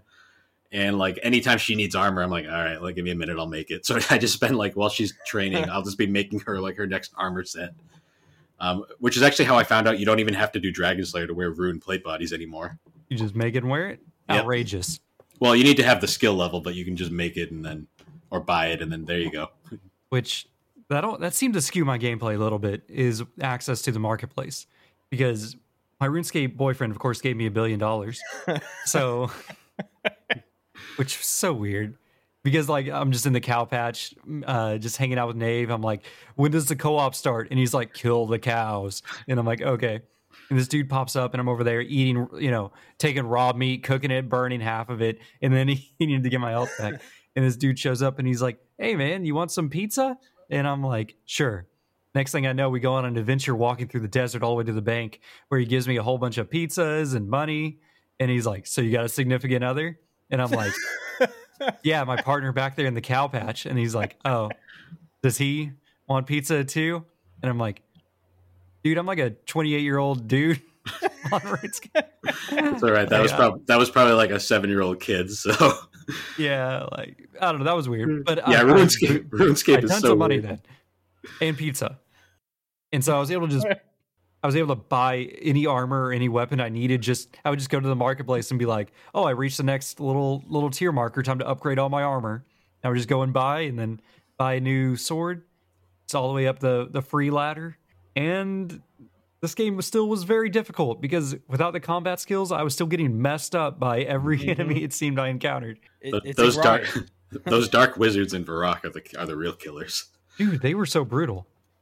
Were those the ones that are like on the side of the road on like your way into Varrock? Yeah, they were right the around south that. gate? They were in that circle right at the south gate. Yeah, because The Demon Slayer quest. yeah, the Demon Slayer quest where the wizards are stronger than the demon. Yeah, and of course they only have like the one-on-one combat mechanic in that area. So if you're fighting a wizard, you couldn't fight the demon, which you had a special item that could one-hit the demon, like the sword or whatever. Or I think it was like 2 hits or something. Yeah, Silverlight. And I love that. God, if you like the first time I went in there, I got messed up because a wizard was attacking me while I was trying to fight the demon, and I'm like, please let me just attack the demon. They've actually in RS3 they've completely reworked that quest, so the demon circle isn't even part of it anymore. Now it's like an underground arena. That's probably better. Yeah, for the most part. I have nostalgia for the original just because it was like one of the first quote unquote hard quests I did. But Dude, that quest was actually really good. I had a lot of fun with it because you went out and you collected all the keys and stuff. And I'm like, the quests are actually worth doing in this? Incredible. Yeah, so there's like two kind of RuneScape players. There's the ones who just skill and kill, and then there's the quest people. I was more on the quest side of things as I love the lore and like exploring the world. Yeah, that was my whole thing. I would look up, I don't remember the website, but there was a website that had essentially a guide for all the quests. Which, Rune HQ? Yeah, I think so. And you needed it. You kind of needed a guide for a lot of these quests. Yeah, especially Elemental Workshop. I don't. The name sounds familiar. It was just one giant puzzle. Okay. But I would pretty much go through the quest and be like, all right, what skill levels do I need? See what they need. Be like, all right, I know what I'm grinding now. Now I can do this quest. Nice. What got me was like the quests were fun until I hit one that finally stopped me, specifically two, and it was like the Dark Knight Tower or something like that. Oh, Black Knight's Fortress. That's it. Where the whole thing is, you talk to a white knight and he's like, "Look, we can't do skullduggery, so we're hiring you as a mercenary to go in there and steal their plans." And I'm like, "Yo, this is kind of fun. This is cool." They do a little joke where they give you a dossier and then it's like, "Hey, read this and it'll give you your mission." And you read it and it says, "Go to Black Knight Fortress." And then it's like, "This will blow up in 3, 2, 1," and it blows up in your hand. Yeah. And I'm like, that's funny. You got me there, RuneScape. Good one. Did you accidentally eat the cabbage? The cabbage? I don't know. Is there cabbage with it? You didn't get that far. There's a point in the Black Knight's Fortress quest where you have to like drop a cabbage specifically from Draenor Manor into the pot to destroy their plans. Oh God, this sounds terrible. Literally, the second I got there to drop it, I accidentally ate the cabbage. And I had to go back and get another one. Well, no, see, I got there. See, that was the problem, is I got there, and I'm already like, this is my strongest I've been in the whole game. I'm pretty strong. I'm already like, I don't know what level I'm at. It doesn't matter. Whatever, I feel strong. I'm stronger than the Dark Knights. I can just go in there and just like solo wipe them out. And like, cool. I'm wiping them out, these Dark Knights. I get up to the front gate where these loser guards are that are even lower level than the Dark Knights. And I'm like, "Hey, let me in. I just murdered 17 people on the way here." And they're like, "No, you like the only way to let in is if you're a Dark Knight." And I'm like, "Why don't I just kill these guys and get in?" Of course, that's not the quest. The quest is you need to go make some chainmail because that's what the other knights are wearing or something like that, and wear that and they'll let you in. And I'm like, "I'm not doing this." Yeah. Then I just left. See, that's why the quest guides are so convenient now because they just tell you what you need. And this is after doing the Charlie thing where I spent, hours getting Charlie a single iron dagger. And I'm like, this really cool Knight's Quest that I just marched halfway, not even halfway across, probably a fourth of the way across the map to do up at Ice Mountain or whatever it's called. is sending me to go on another crafting quest just to do this. I'm like, I'm Yeah. not doing this. You're not you said you never did like any member stuff, obviously, but there's a quest in the members world called One Small Favor. You can probably guess from the name it's not one small Yeah, it's favor. not. Seems like it's gonna evolve a lot. Yeah, it's one of the longest, most tedious quests in the game. Oh, you want to know a tedious quest? This is the one that stopped me from playing the game, where I eventually just said, you know what? I think I played enough for the review. It was the Pirates Corsair game, where you have to solve the mystery of who or what's wrong with this crew, who cursed it, the cursed Corsairs or something. Yep. God, that's so terrible, because it's like you go down first you go to the crossroads, you talk to the captain, he says, meet me at the dock on the west coast or whatever. I'm like, I don't know where this dock is, but I guess I'll find it. I find it, whatever. And we get on there, we go out to the thing, and it's like, hey, I go and I talk to everyone. They're like, you need to talk to the navigator. And I'm like, where's the navigator? His shack's on the beach. Cool. And it's like, you basically do 3 or 4 subquests in this quest of talking to all these different people that each have their own problems, where it's like, it eventually gets to a whole conspiracy where this guy was about to get fired, and he did some, like, I don't know, it almost feels like you hear about these like cyber guys who leave like data bombs in their companies, like networks. Be like, if I get fired, then everyone's going down if I'm not here to reset this bomb. It's like this navigator's like poisoning everyone. And I'm like, I don't care about this anymore. I'm so tired of walking around this beach talking to people. I could care less if this guy is going to kill everyone. Mm-hmm. But until this point, I was so charmed. But this is the one that broke me, talking to all these people. Yeah, some of them are like that. I think there's one where you have to like smuggle rum from Karamja back to the world, but you have to like do it like specially because you can't get through customs otherwise. Yeah. Yep, you do something with like the crates and everything, right? Yeah, you have to leave the rum in the crate and then get it out. Yep. But as a kid, I was so stupid I couldn't figure that out. RuneScape is a game of patience. It is. Like, you have to be full of determination or have nothing better to do to play like the quest of RuneScape. That's why I feel like the what do you call it, the kill and craft gameplay styles are so much kill and skill. Yeah, or like maybe more popular, because at that point it's simple gameplay and you benefit from it you make way more money than you do on the quest. I remember there was a period in RuneScape's history where they actually got rid of the wilderness. That sounds great. Well, was no one using it? No, it was the most popular aspect of the game at the time. That's so weird. Yeah, it actually caused like massive riots in like the game. Like it was quite a time. What was there? Was there a reason? To cut down on botting, I think. There's a lot of bots in the wilderness. Yeah, it was that. There was also they changed how trading worked, where you could only trade items if you had an equal amount to trade with.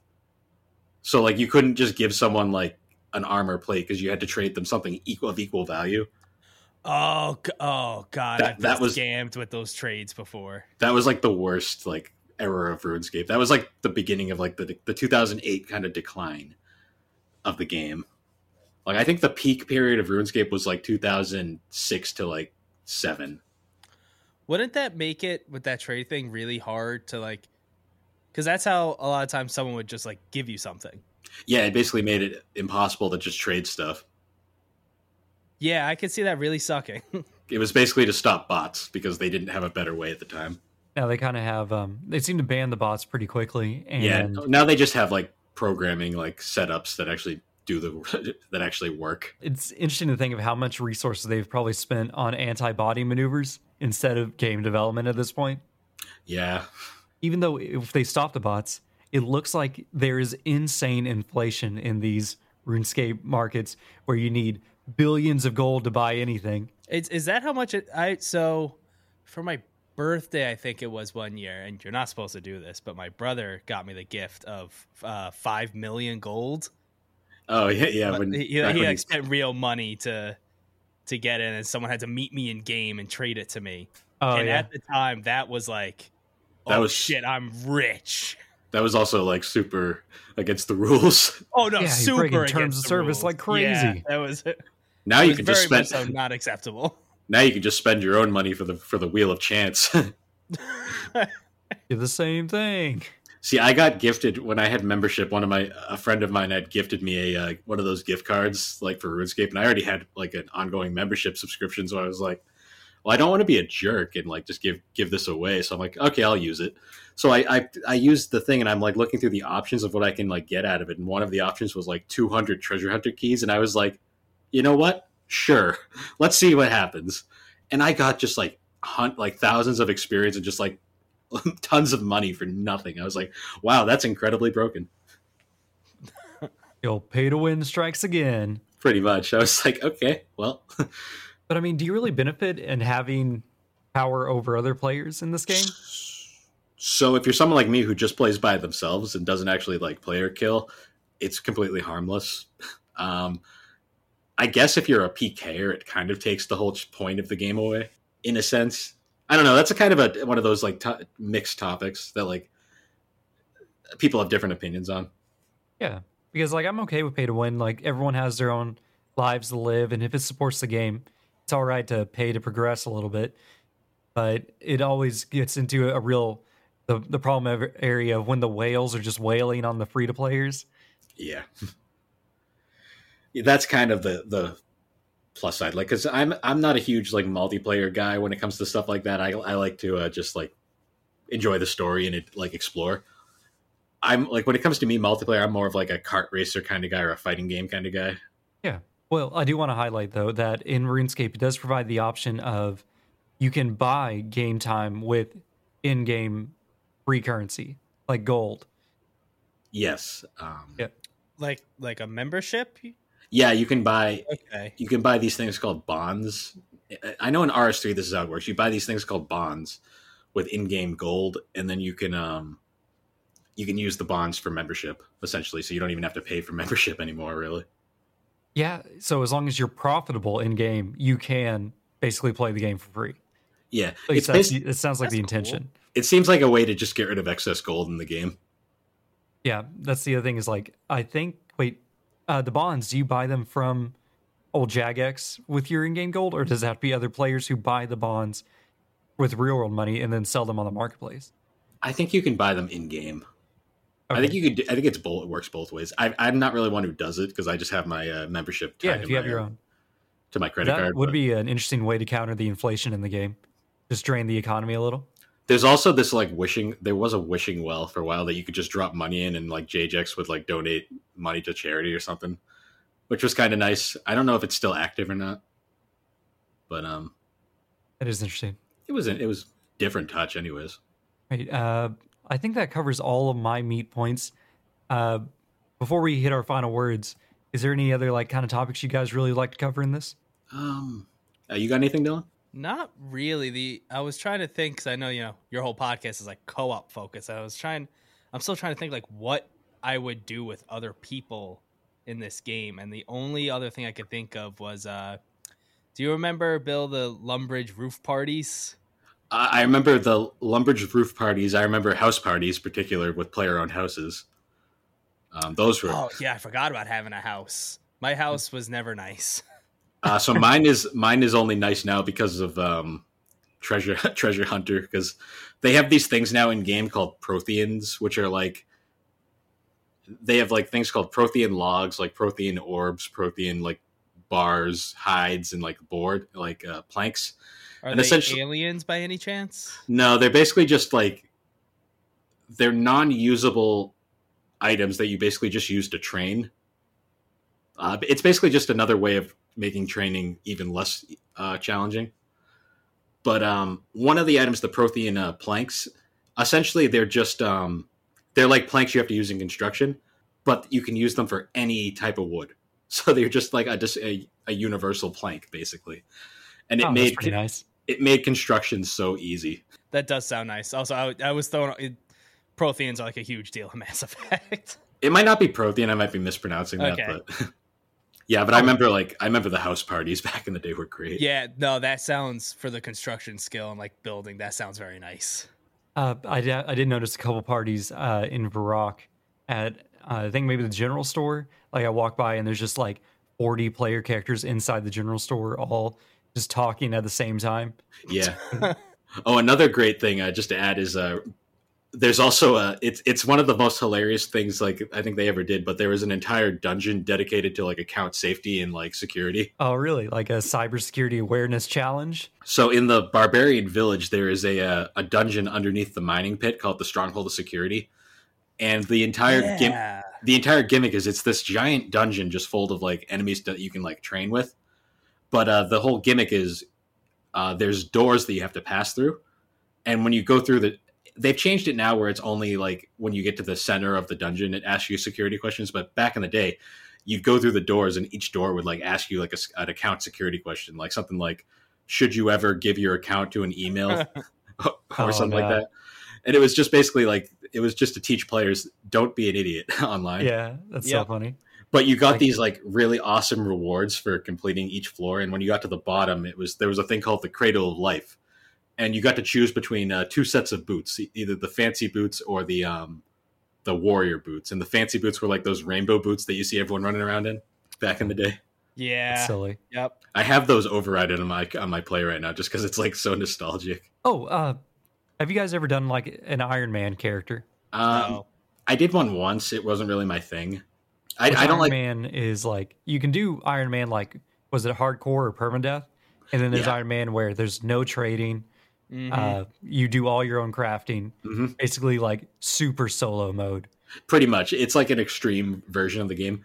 I see the appeal. It's not really my thing because I enjoy more of the free aspect to it. Yeah. You also can't use the bank. That's another like big one. What? You can't use the bank? Oh wait, you can't. Yeah, that's impossible. Or it's either you can't use the bank or it's extremely limited. I think you can't use the bank because Yeah, I've seen that like sounds different like since I played YouTube and did or not YouTube, RuneScape and did a little research. Of course, the algorithms are suggesting all these videos for me, and it's like, how far can we get with only 1,000 clicks in old school RuneScape? And I'm like, how far can you get with only 1,000 clicks? Maybe I will watch this. Turns out pretty far. Yeah, that's impressive. There's the RuneScape meta has gotten really like crazy over the years. Like you can do a lot of like stuff. Like, and it amazes me for a game that's quote unquote dying. Like there's still a pretty active fan base for it. Well, isn't it still like, I think it's like the 5th largest MMO still or something along those lines. It's the largest free MMO as far as I know. I think it still has the Guinness Book of World Records record. Let's see. That's cool. That's cool to hear it's still thriving. Well, the way I always put it was like, you never really quit RuneScape. RuneScape's like kind of like, it's like an old friend that you kind of like, you get out of touch with for a while, but when you reacquaint yourselves, it's always a great time. And then you go away again, but eventually you'll meet up again. It's kind of one of those things. Okay, apparently on MMOstats.com, they are listing old school RuneScape as the number third one, biggest MMO at 1.4 million daily players. I know old school RuneScape is more popular than RS3 at the moment. Is number one, is it still WoW? No, WoW's number 4 apparently. Really? With 1.2. Old school's bigger than WoW. That's funny. Yeah, that's Final Fantasy 14 up there. Yeah, that's number 1. Is it really? Apparently on a rise, yeah. I still laugh because that game was like a dumpster fire when it first came out. Well, isn't that the whole thing? Is in their actual in-game lore, they caused a cataclysm that took the game down, so they could bring it back and be like, "Hey, just pretend that first one didn't happen." You know, ignore that. Much, yeah, yeah, because the original Final Fantasy 14 was just a straight up dumpster fire. That's great though that they've picked it up. Yeah, I mean it's incredible. I mean, I'm not really a fan of that they make the MMOs numbered entries, but yeah, that's so weird. It is kind of weird, yeah. Because I bought a physical copy of 11 just to have on my shelf, so my collection didn't go from 10 to 12. Yeah, which I actually started 14 for the first time because of old school RuneScape, because I'm like, man, MMOs are kind of fun. Like I haven't played an MMO since Elder Scrolls Online like 2 years ago. I'm like, maybe I should play what's popular now. And of course, Final Fantasy Online is the popular one right now. And I'm like, I'll give that a shot. Turns out the game is pretty good as far as MMOs go. Like, I was really surprised. I'm like, dang, I was missing this? I'm still super... go ahead. Sorry. I've dabbled with 14, and it does have some of that, like, crafting and the skills and everything that is in RuneScape. There's a whole spot in that first area where you could just spend just building, like wood crafting and stuff. No, like I think oh yeah, one thing that kind of like I'm still kind of butthurt about is we never got Dragon Quest X. That was the Dragon Quest MMO. I didn't even know there was I'm a not Dragon big Quest MMO. guy. Yeah, that was like, it looked cool because it was like all Akira Toriyama art, and like I think it was like a turn-based MMO, which is interesting to me. Yeah, it's not bad.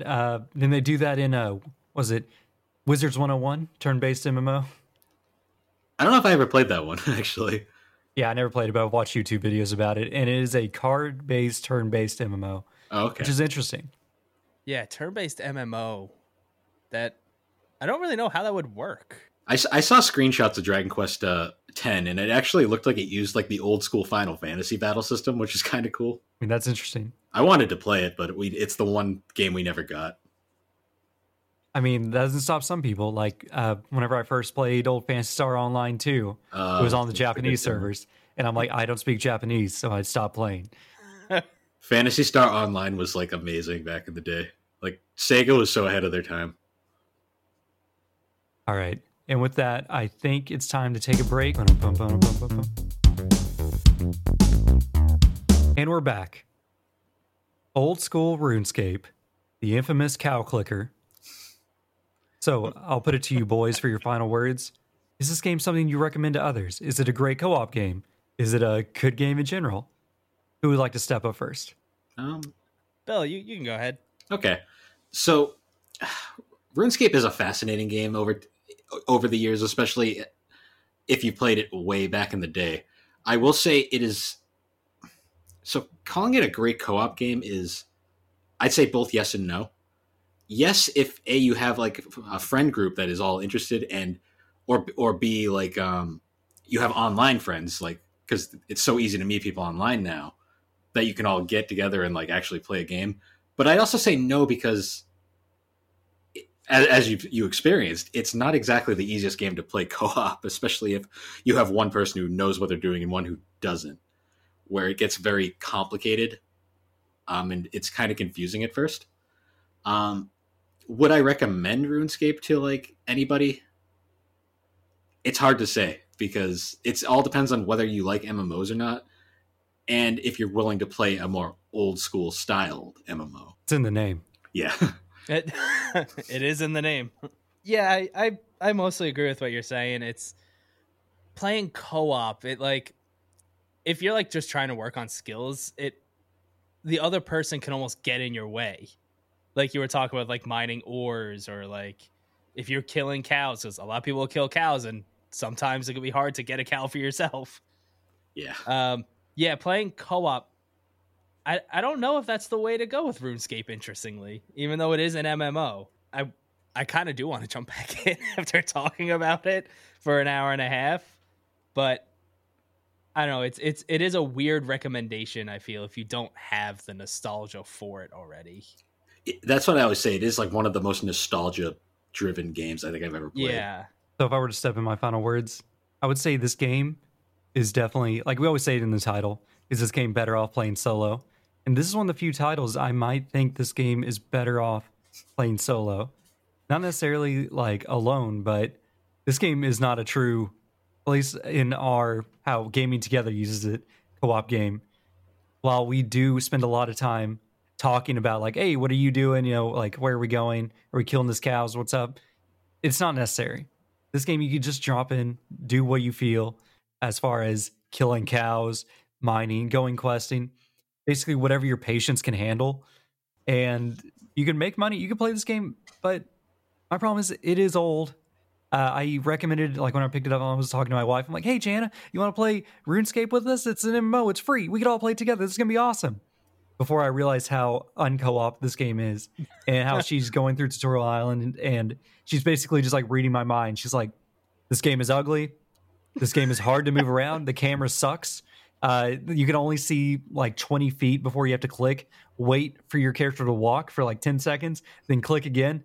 Mm-hmm. This game is not user-friendly unless you already know, like, I don't know, we grew up playing it, so I already knew how the user interface was. but it is not friendly, and without it is a sandbox. So you have to figure out what you actually want to do in it. And I don't always want that in my games personally. Like sandbox games are cool, but at least in like Final Fantasy 14, I drop in, they're like, hey, this is a quest for the main story. This is a quest to go along with your job or your character class. And these are side quests. Basically, just do what you feel like you're doing. And like, oh, and you can craft once you reach level 10. And I'm like, all right, this is some good player direction. I feel like whenever you just get dropped in and you have no goals, that's whenever players start to check out. Unless, I don't know, they're really into the game. But just looking at old school RuneScape, I don't know if you're catching a lot of eyeballs on this one, except for people to be like, why is there only like 10 polygons on the screen? You know, like, what's going on here? But I would recommend this game to anybody who is interested in gaming history and just wants to see how far just MMOs have come, which was interesting because this was just a browser-based game back in the day. Mm-hmm. Ran off Java.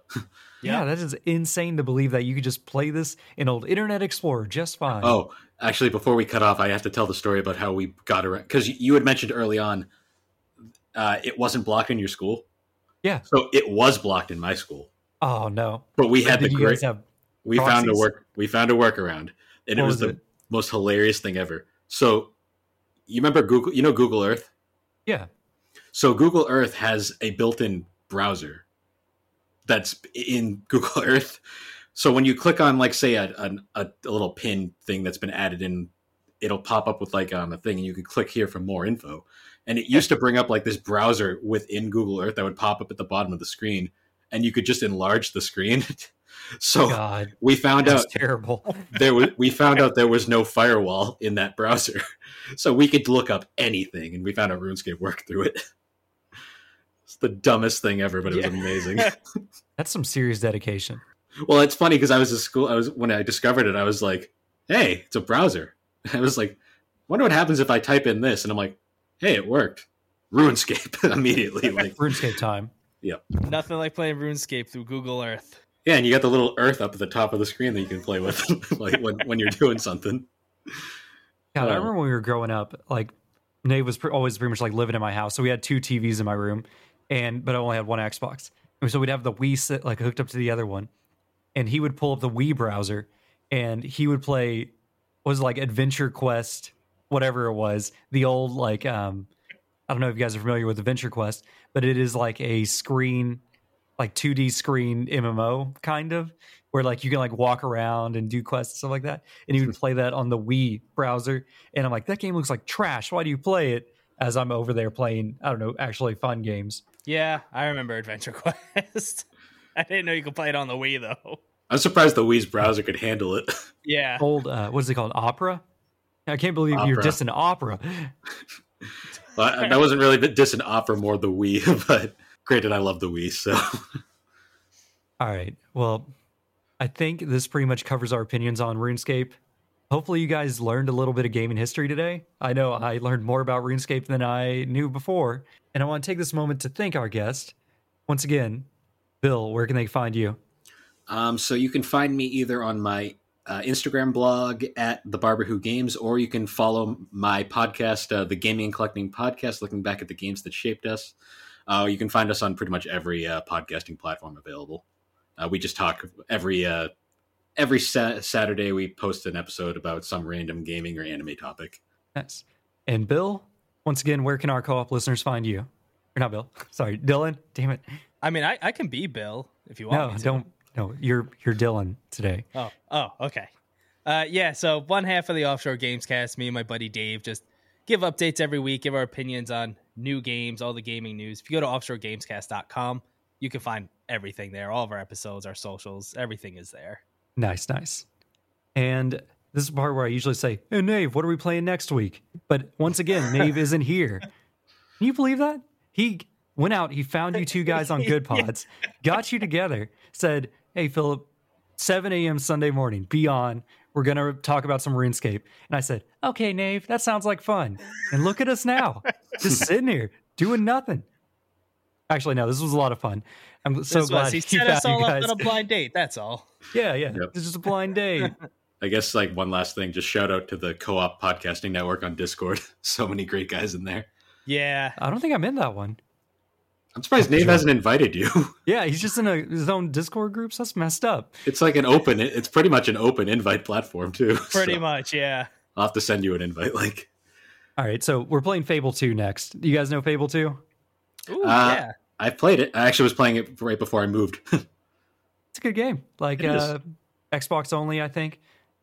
I was playing RuneScape and I'm like, dang, I haven't played a fantasy game in a minute. And that's whenever I picked up old Final Fantasy 14. And I'm like, dang, RPGs are good. Nate, we're playing Fable 2. And he's like, why Fable 2? And I'm like, so that way we can play Fable 3 later and eventually the new Fable when it comes out. There you go. And in a detour, you can play Fable the Journey and struggle through that. Does that work anymore? Yeah, is that Kinect only? Yeah, it's a Kinect game. Oh man, see, dead technologies. I got a Kinect for $5 at a CEX. Have you seen how people are using that for like motion capture? You get like two of them connected together on the side. That's incredible. No. So you can play the wondrous games like Dragon Ball Z Kinect and Sonic Free Riders. Yeah, well, so weird. They I think it's Microsoft Framework has like a workaround where you can plug it into your PC and use it for like mocap and even like some facial recognition stuff. And I'm like, that is incredible that people are using this basically toy technology. Yep. In that way. Great idea. Unfortunately, no one cared about motion controls at the time anymore. All right. And with that, thanks for joining us this week, Co-op partners. Maybe next week we can all go kill some cows together. Bye. See ya. Bye.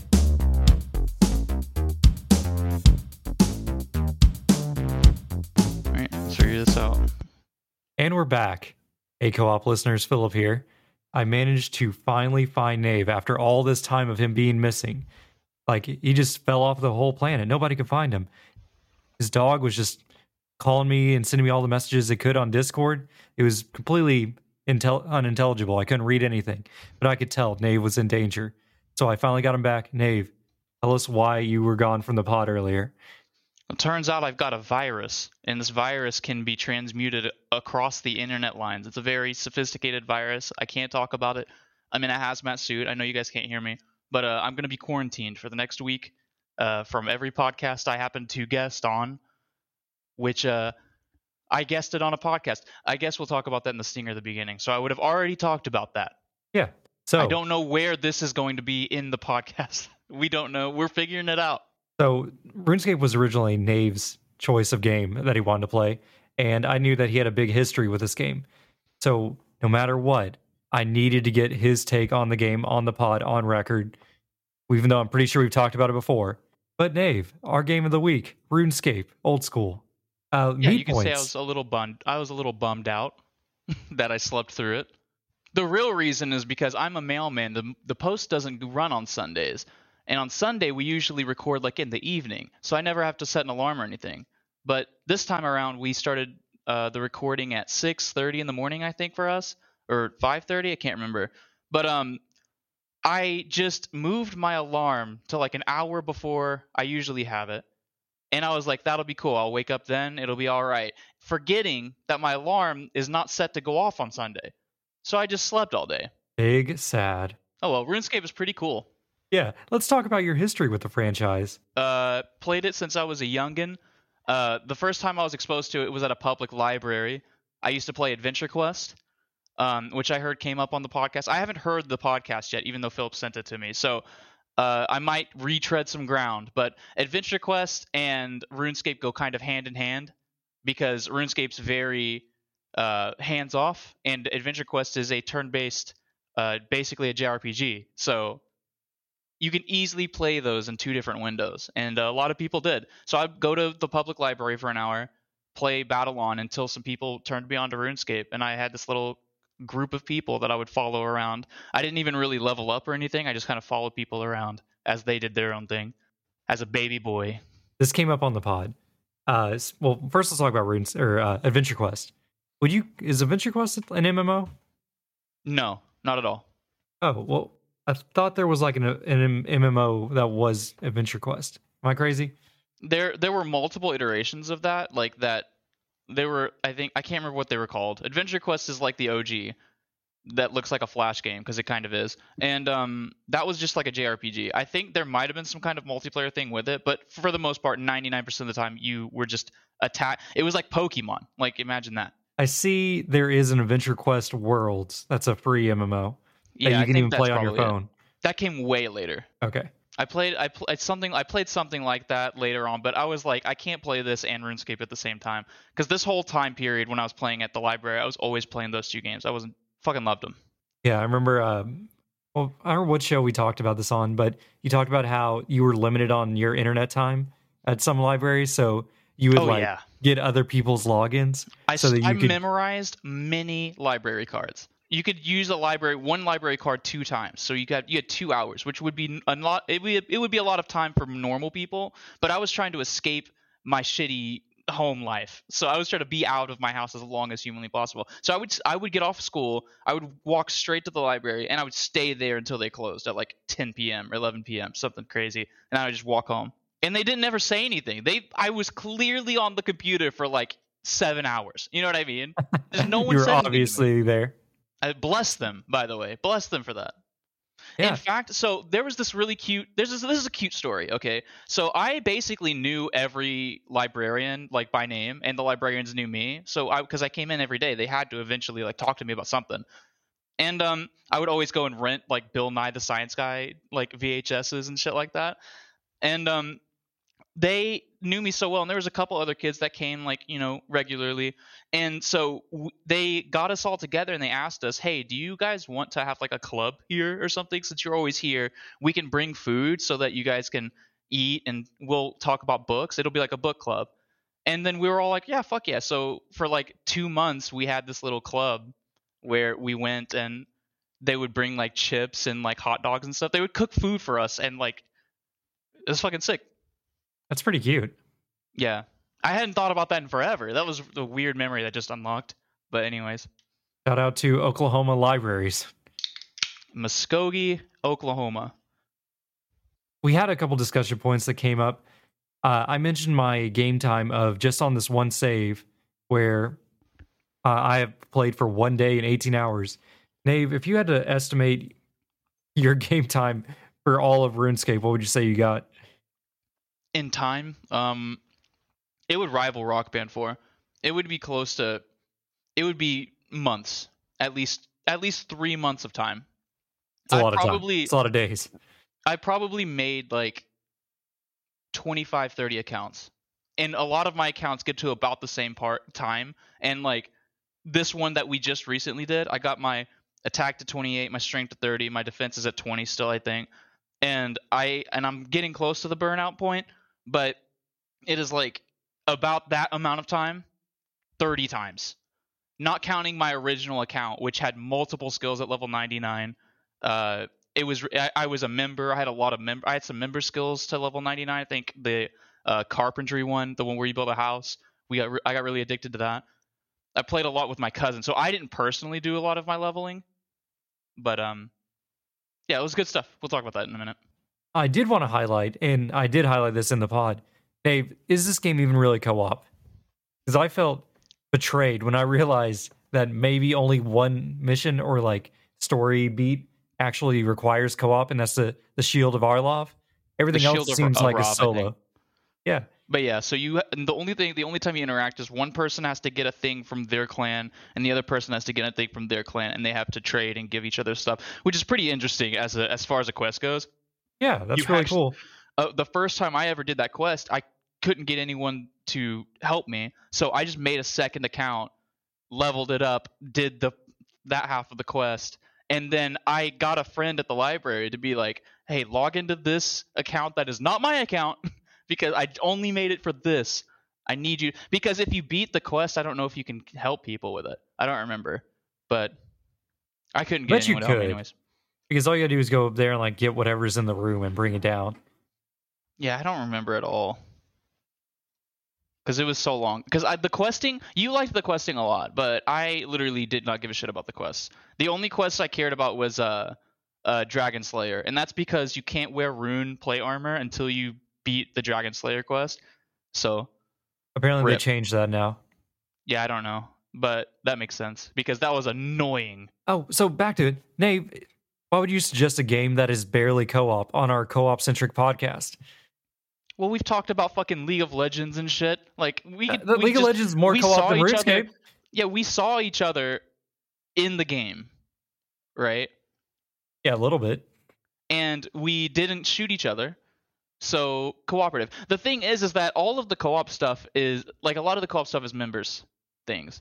Like there are like game modes where you have like big mass like team fights and stuff. Yeah, And I saw that. you can one thing we could have did is we could have explored the wilderness. Like we could have got on a PvP world and went into the wilderness and just me and you went around finding people to kill and gank. Like that exists. Like we could have did that. We just never did that. And also we were level 30, so we would have went out there and got smited. Like there's nothing we would have been able to do. I think they changed the wilderness to where the further you get in, the more disparity of levels you can see. So I think like if you're like in level 5 of the wilderness, you only can fight people 5 levels away from you or something, which is kind of lame. Or maybe they changed it back. I'm not sure because I'm like a legacy. I remember the wilderness being you step 1 foot in there, you can get lightning bolted from Zeus himself and lose everything you had. But the good old days is what I'm trying to say. Yeah, back when games were good and you just suffered.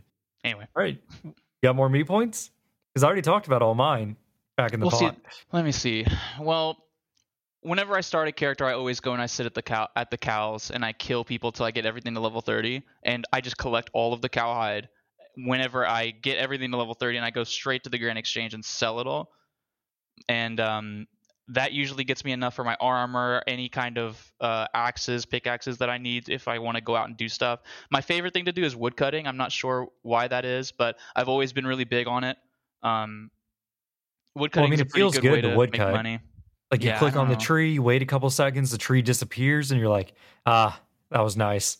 Well, here's the thing about woodcutting is that the stronger the tree, the more logs you get out of it. So oaks will give you more than one set of logs, and like that goes up to willows, to yews. Those are the free ones, the ones I'm most familiar with. But there are all fucking kinds of trees for members. It's ridiculous. Like there's all kinds of everything for members.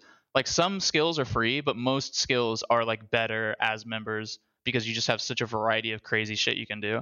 It's like there's no reason to level your strength other than the strength is the most important because that means you hit harder. You're more consistently hitting harder. Because I'm hitting cows at level 30 with strength. I'm hitting cows at like 5 damage, like pretty regularly. And insane.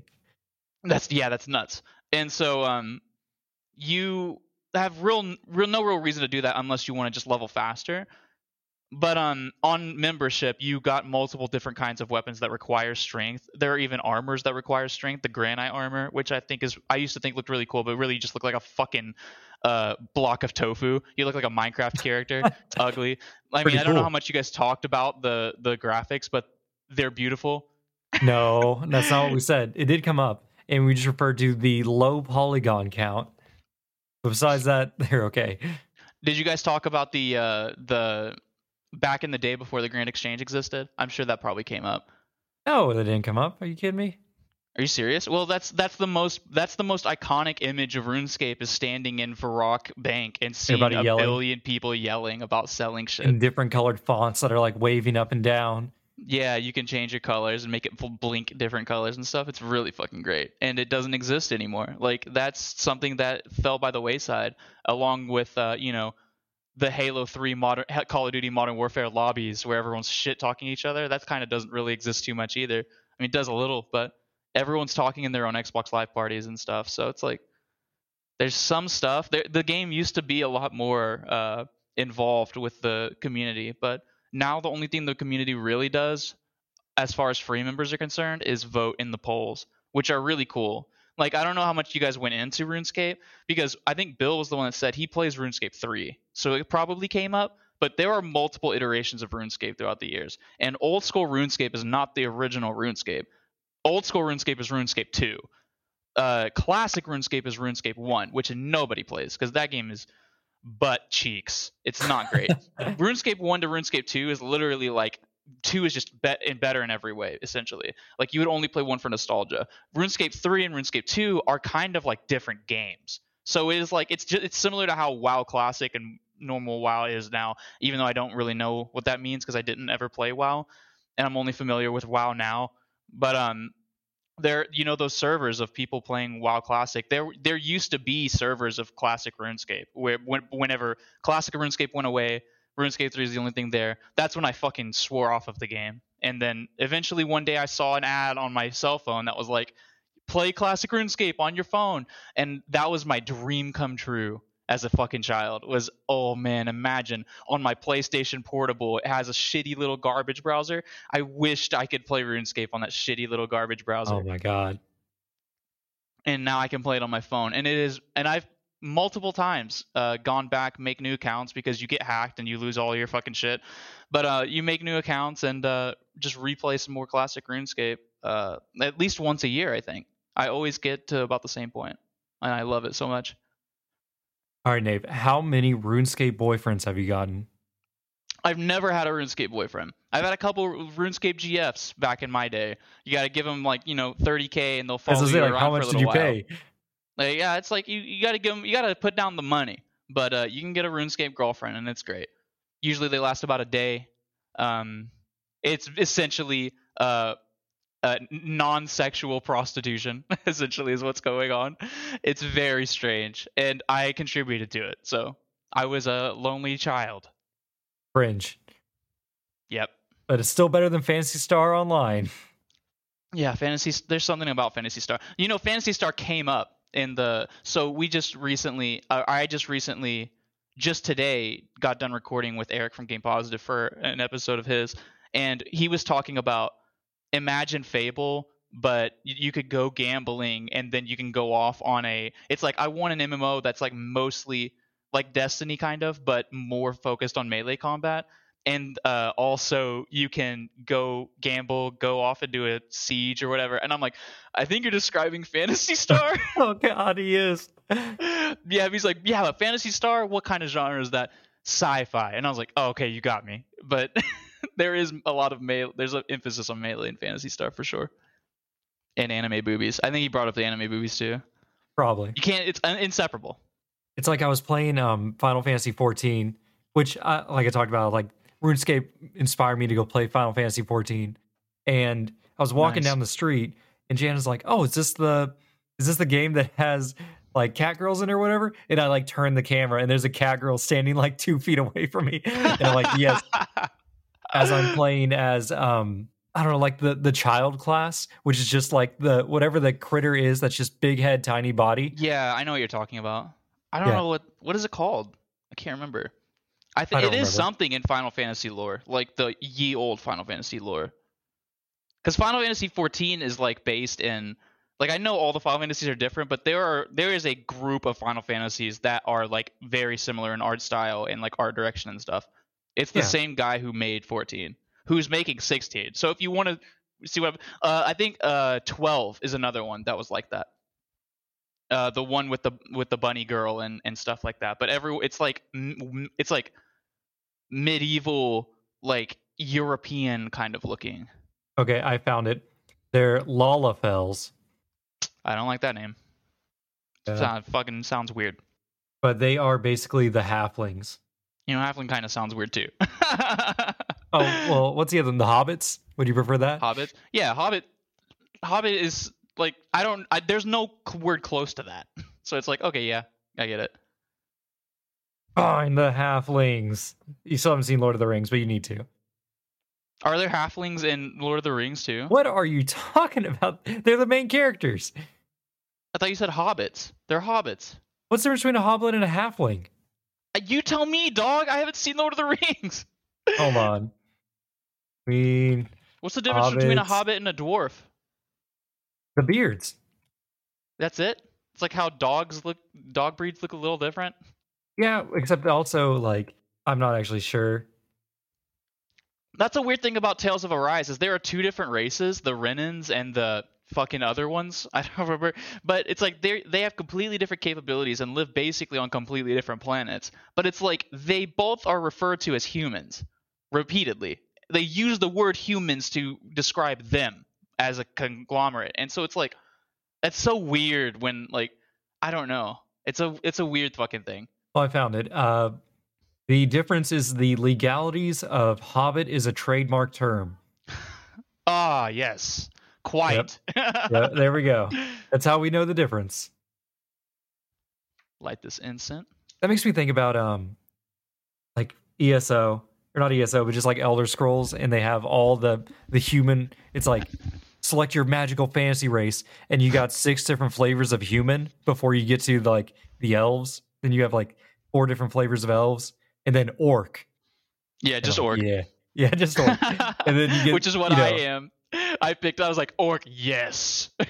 Then you get cat and lizard on the side. It's like, man, with all these human choices, I don't even need to pick the cool classes. That's the weirdest thing, though. It's because like there are so many different like flavors of human being that whenever you talk about sci-fi, it's like this is the fucking Talizora race, you know what I mean? And they all just look. Well, that's a bad example because they all wear a suit. But it's like what is all of the races? Liara. Well, that's a bad example too because they kind of are supposed to look all the same. But it's like, what is the race that Garrus is? Turian? Oh, yeah. Is it Turian? Or is that Talizora? Right? Oh no, I'm fucking it all up. It's been like a year and a half since I beat the trilogy. But yeah, I think it's Turian. Anyways, my point is that alien races, like they all like look the same. Like they have like slight variations, but it's like there are humans that are like 4 feet tall and humans that are like fucking 7 feet tall. You know what I mean? And there are like Asians and there's Africans and there's South Americans. Like everyone looks a lot different. Like noticeably different. We have dogs that look noticeably different. Like you would think that alien races also had different races amongst themselves, right? Well, you're thinking about this as a Earth-centric biological approach. Just because on Earth we see a lot of physical variations in our species, doesn't mean alien species aren't closer to like cloning or along those lines of just more self-duplication without the variation. Yeah, see, that's why I was saying that that Liara's race is a bad example too, because essentially they just take genetic code from another thing. Like they're basically like asexual, aren't they? Like do they even have sex? I know there are sex scenes with them, but the way they reproduce is they go into your mind, take your fucking DNA from your mind, like copy it in their brain, and then make a child that way. Yeah, Am I too deep? Okay, I don't know. I can't remember. Which brings us back to RuneScape and the awesome character creator. I had a mohawk. Which you couldn't see the second you put on a hat or a helmet. Yep, I put on a helmet. It's like every fucking game that has equipment like that. It's like, great. I can make this character never see them again. Yeah, it has the Dark Souls thing of like, I don't know, at least this game does not do the gendered armor thing, you know. You don't put on a chainmail bikini whenever you're a female character. Yeah, you wear the same armor as a male model. Plate skirts exist, but men can wear plate skirts if they want. Like plate skirts plate skirts are cheaper because, you know, mostly men play RuneScape and most men don't want a plate skirt, but it gives you the exact same armor that plate legs do. So you got a literal cheaper option if you just don't want to have to pay for it. So I would always wear dragon plate skirts, and it would always make me feel like I was wearing a kilt too, because it's red and sharp and jaggedy. It doesn't even look feminine. It looks like fucking badass as shit.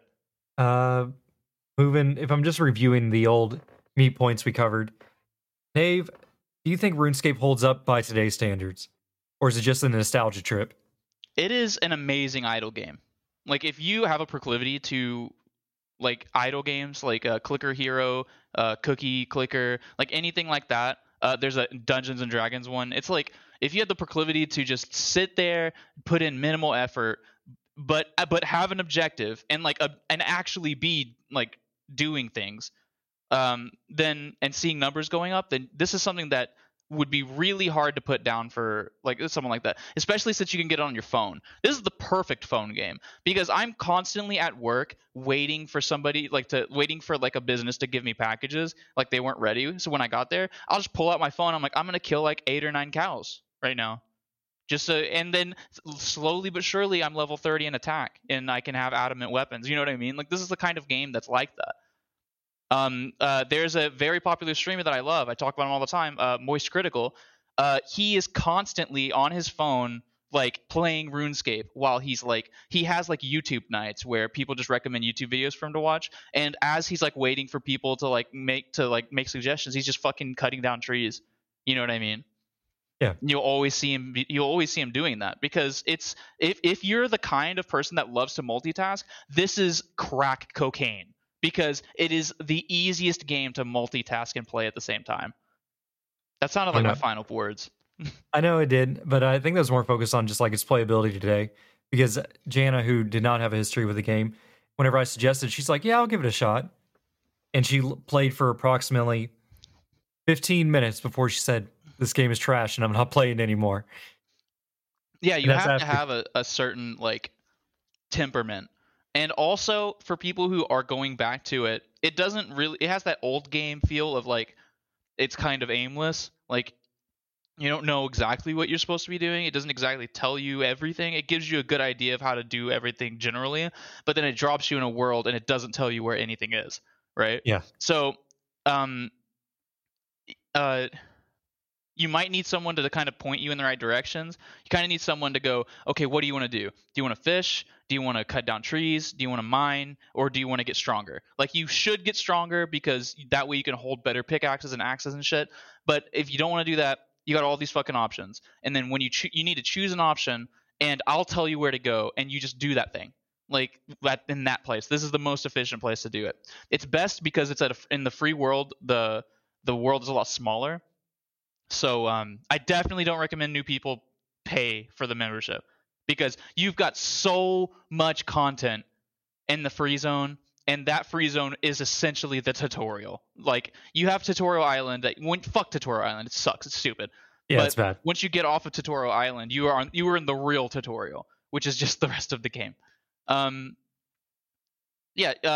are a lot of resources out there to help new players. Like, I know there used to be a website called Rune HQ that I used to use all the time back before like wikis had specific wikis for everything. There is a RuneScape wiki now, and I was using that a lot during the missions just to get my quest points so that I could use the Grand Exchange. One fucking shitty thing is, because botting is such a horrible problem, that every new account is like frozen for 20 hours of in-game time, and for a specific amount. Time. I still haven't gotten it. I still haven't gotten the 20 hours. I think I have like 2 hours left. I still can't use the Grand Exchange. But it's like you have to get a specific amount of quest points as well, and an overall level. That overall level is easily the lowest hurdle. Like, if you do one thing of anything for 20 hours, you're going to be like way over that fucking total level. But yeah, anyway. So you want to talk about the gold inflation because of the bots, or how much things actually cost on the exchange? I don't think it's an issue for the most part. Like, everything, I'm selling the cowhides, and as far as I can remember, the cowhides are about the same amount of money that I remember them selling at. But cowhides are kind of different, because cowhides you have to actively attack, and the cows are not in a place where you can easily get to a bank. Like, normal logs, those things never sold, but there are normal trees everywhere. There are oak trees really close to banks, but oaks are one of the most popular fletching tree types. Like, you can't sell willows at all. Mining materials hardly ever sell unless they're the top tier mining. So I always tell people not to mine unless they're mining rune essence, which is the only thing you can use for rune crafting. What am I talking about? Rune essence mining is fine, but rune essence mining doesn't give you a lot of experience, so it takes a lot longer to level up, but you do make a pretty decent amount of money doing it, and you only have to go to one place, like, instead of like all of these different mines as you're starting to level up.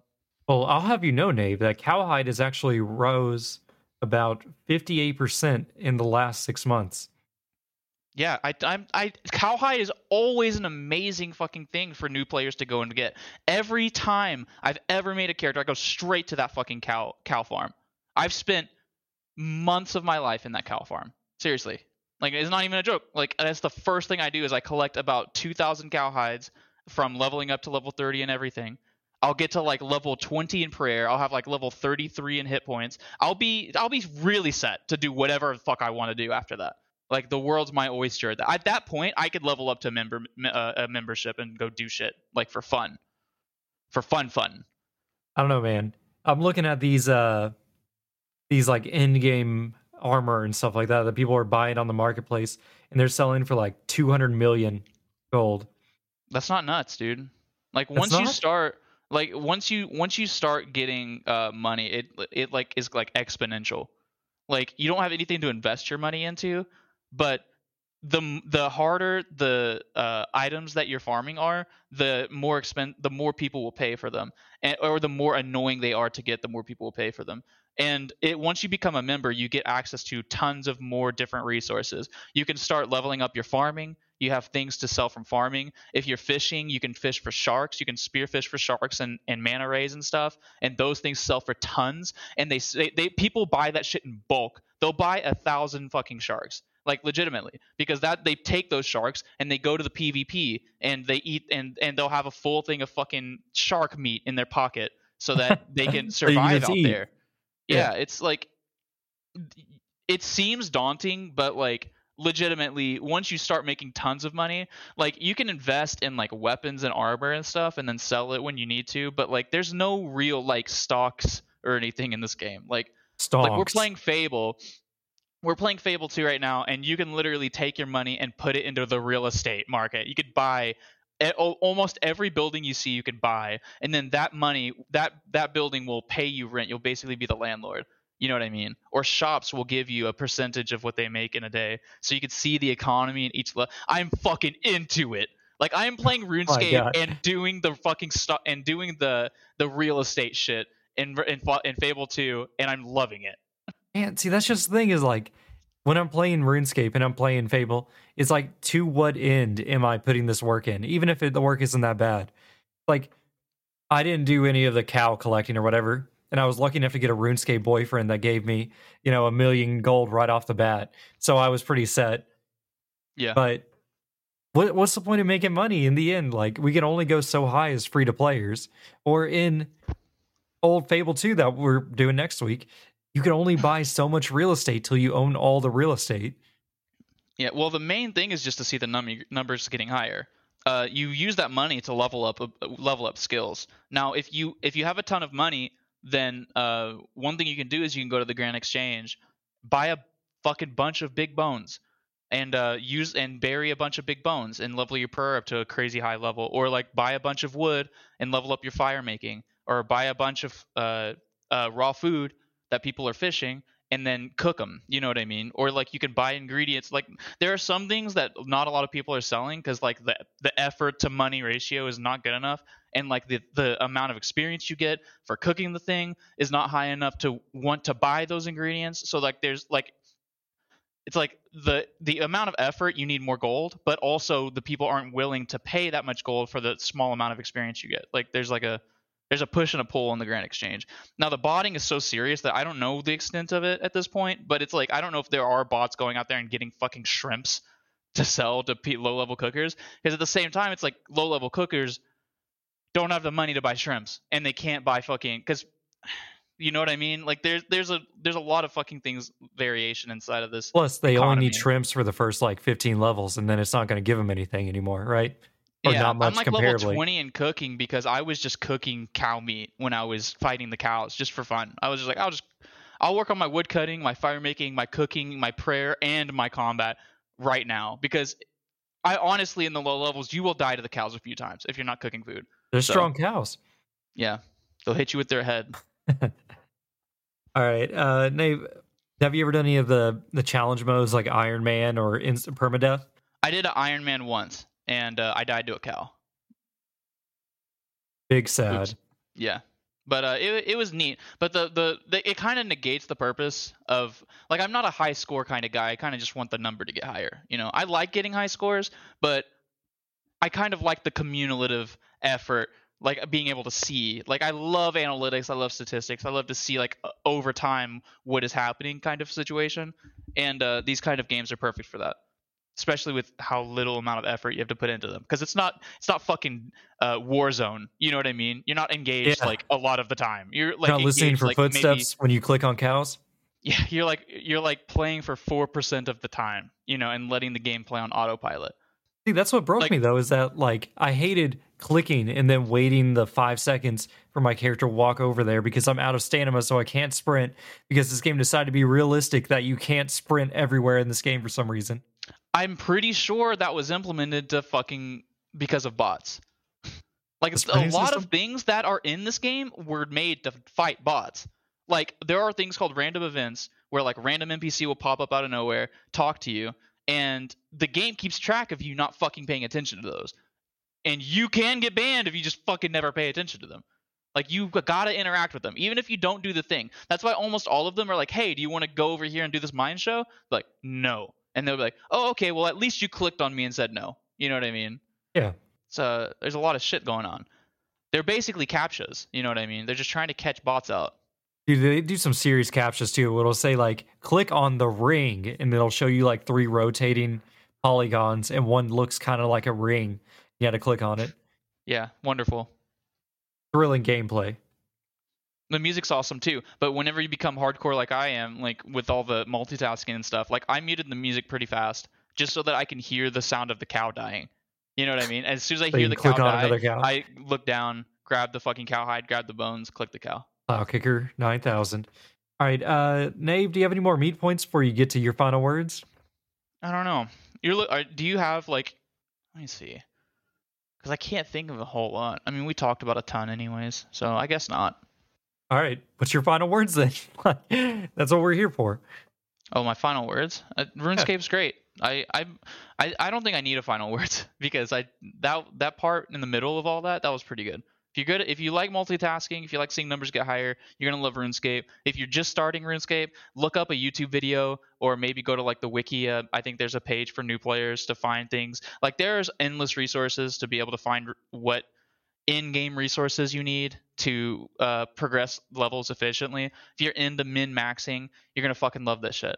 It looks very old, it sounds very old, but if you like that old kind of charm, then this is like before memes, like the sound effects, the splash, the splashes of damage and stuff like that. Like I love seeing that shit on YouTube videos. Like every time I see a RuneScape splash damage on something, I'm like, so I've got to good. click on that. Like this is my humor. Just because this one thumbnail, I know this person's gonna have my sense of humor. But it's good stuff. Pretty good. It is definitely a, I don't know, like a full, I don't call it like a microculture, but a full like micro experience in gaming. Like, you know, playing Gears of War back in the day with the bros. Just spending time clicking on cows it's a valid experience in its own. If you want to play an MMO but you don't want to have to keep up with like guilds and clans and stuff, like the whole social aspect of an MMO, like RuneScape is a very kind of secular experience that you can have a ton of engaging fun, just getting your numbers higher and higher in isolation.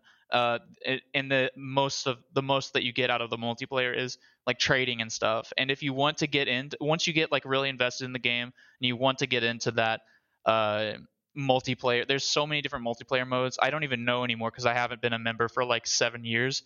But it's like there are a lot of multiplayer modes locked away behind that really cheap paywall. It's like Game Pass cheap, and it's like you can have those funds. Like there are guilds that you can join as a free player, I think, as well. There is in-game chat. It's kind of awkward on the phone, so I never engaged in it. But you can play this game in a browser on any computer, essentially. And unfortunately, you cannot do it in the browser of the Xbox. I tried, but it probably would be even more awkward to type in the Xbox browser. But yeah, it's a great time if you like that kind of thing. All right, and with that, once again, thanks for joining us, co-op partners. Bye. I don't know. Bye. Are we ending the show?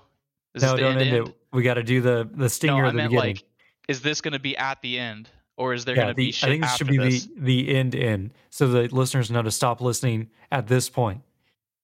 Perfect.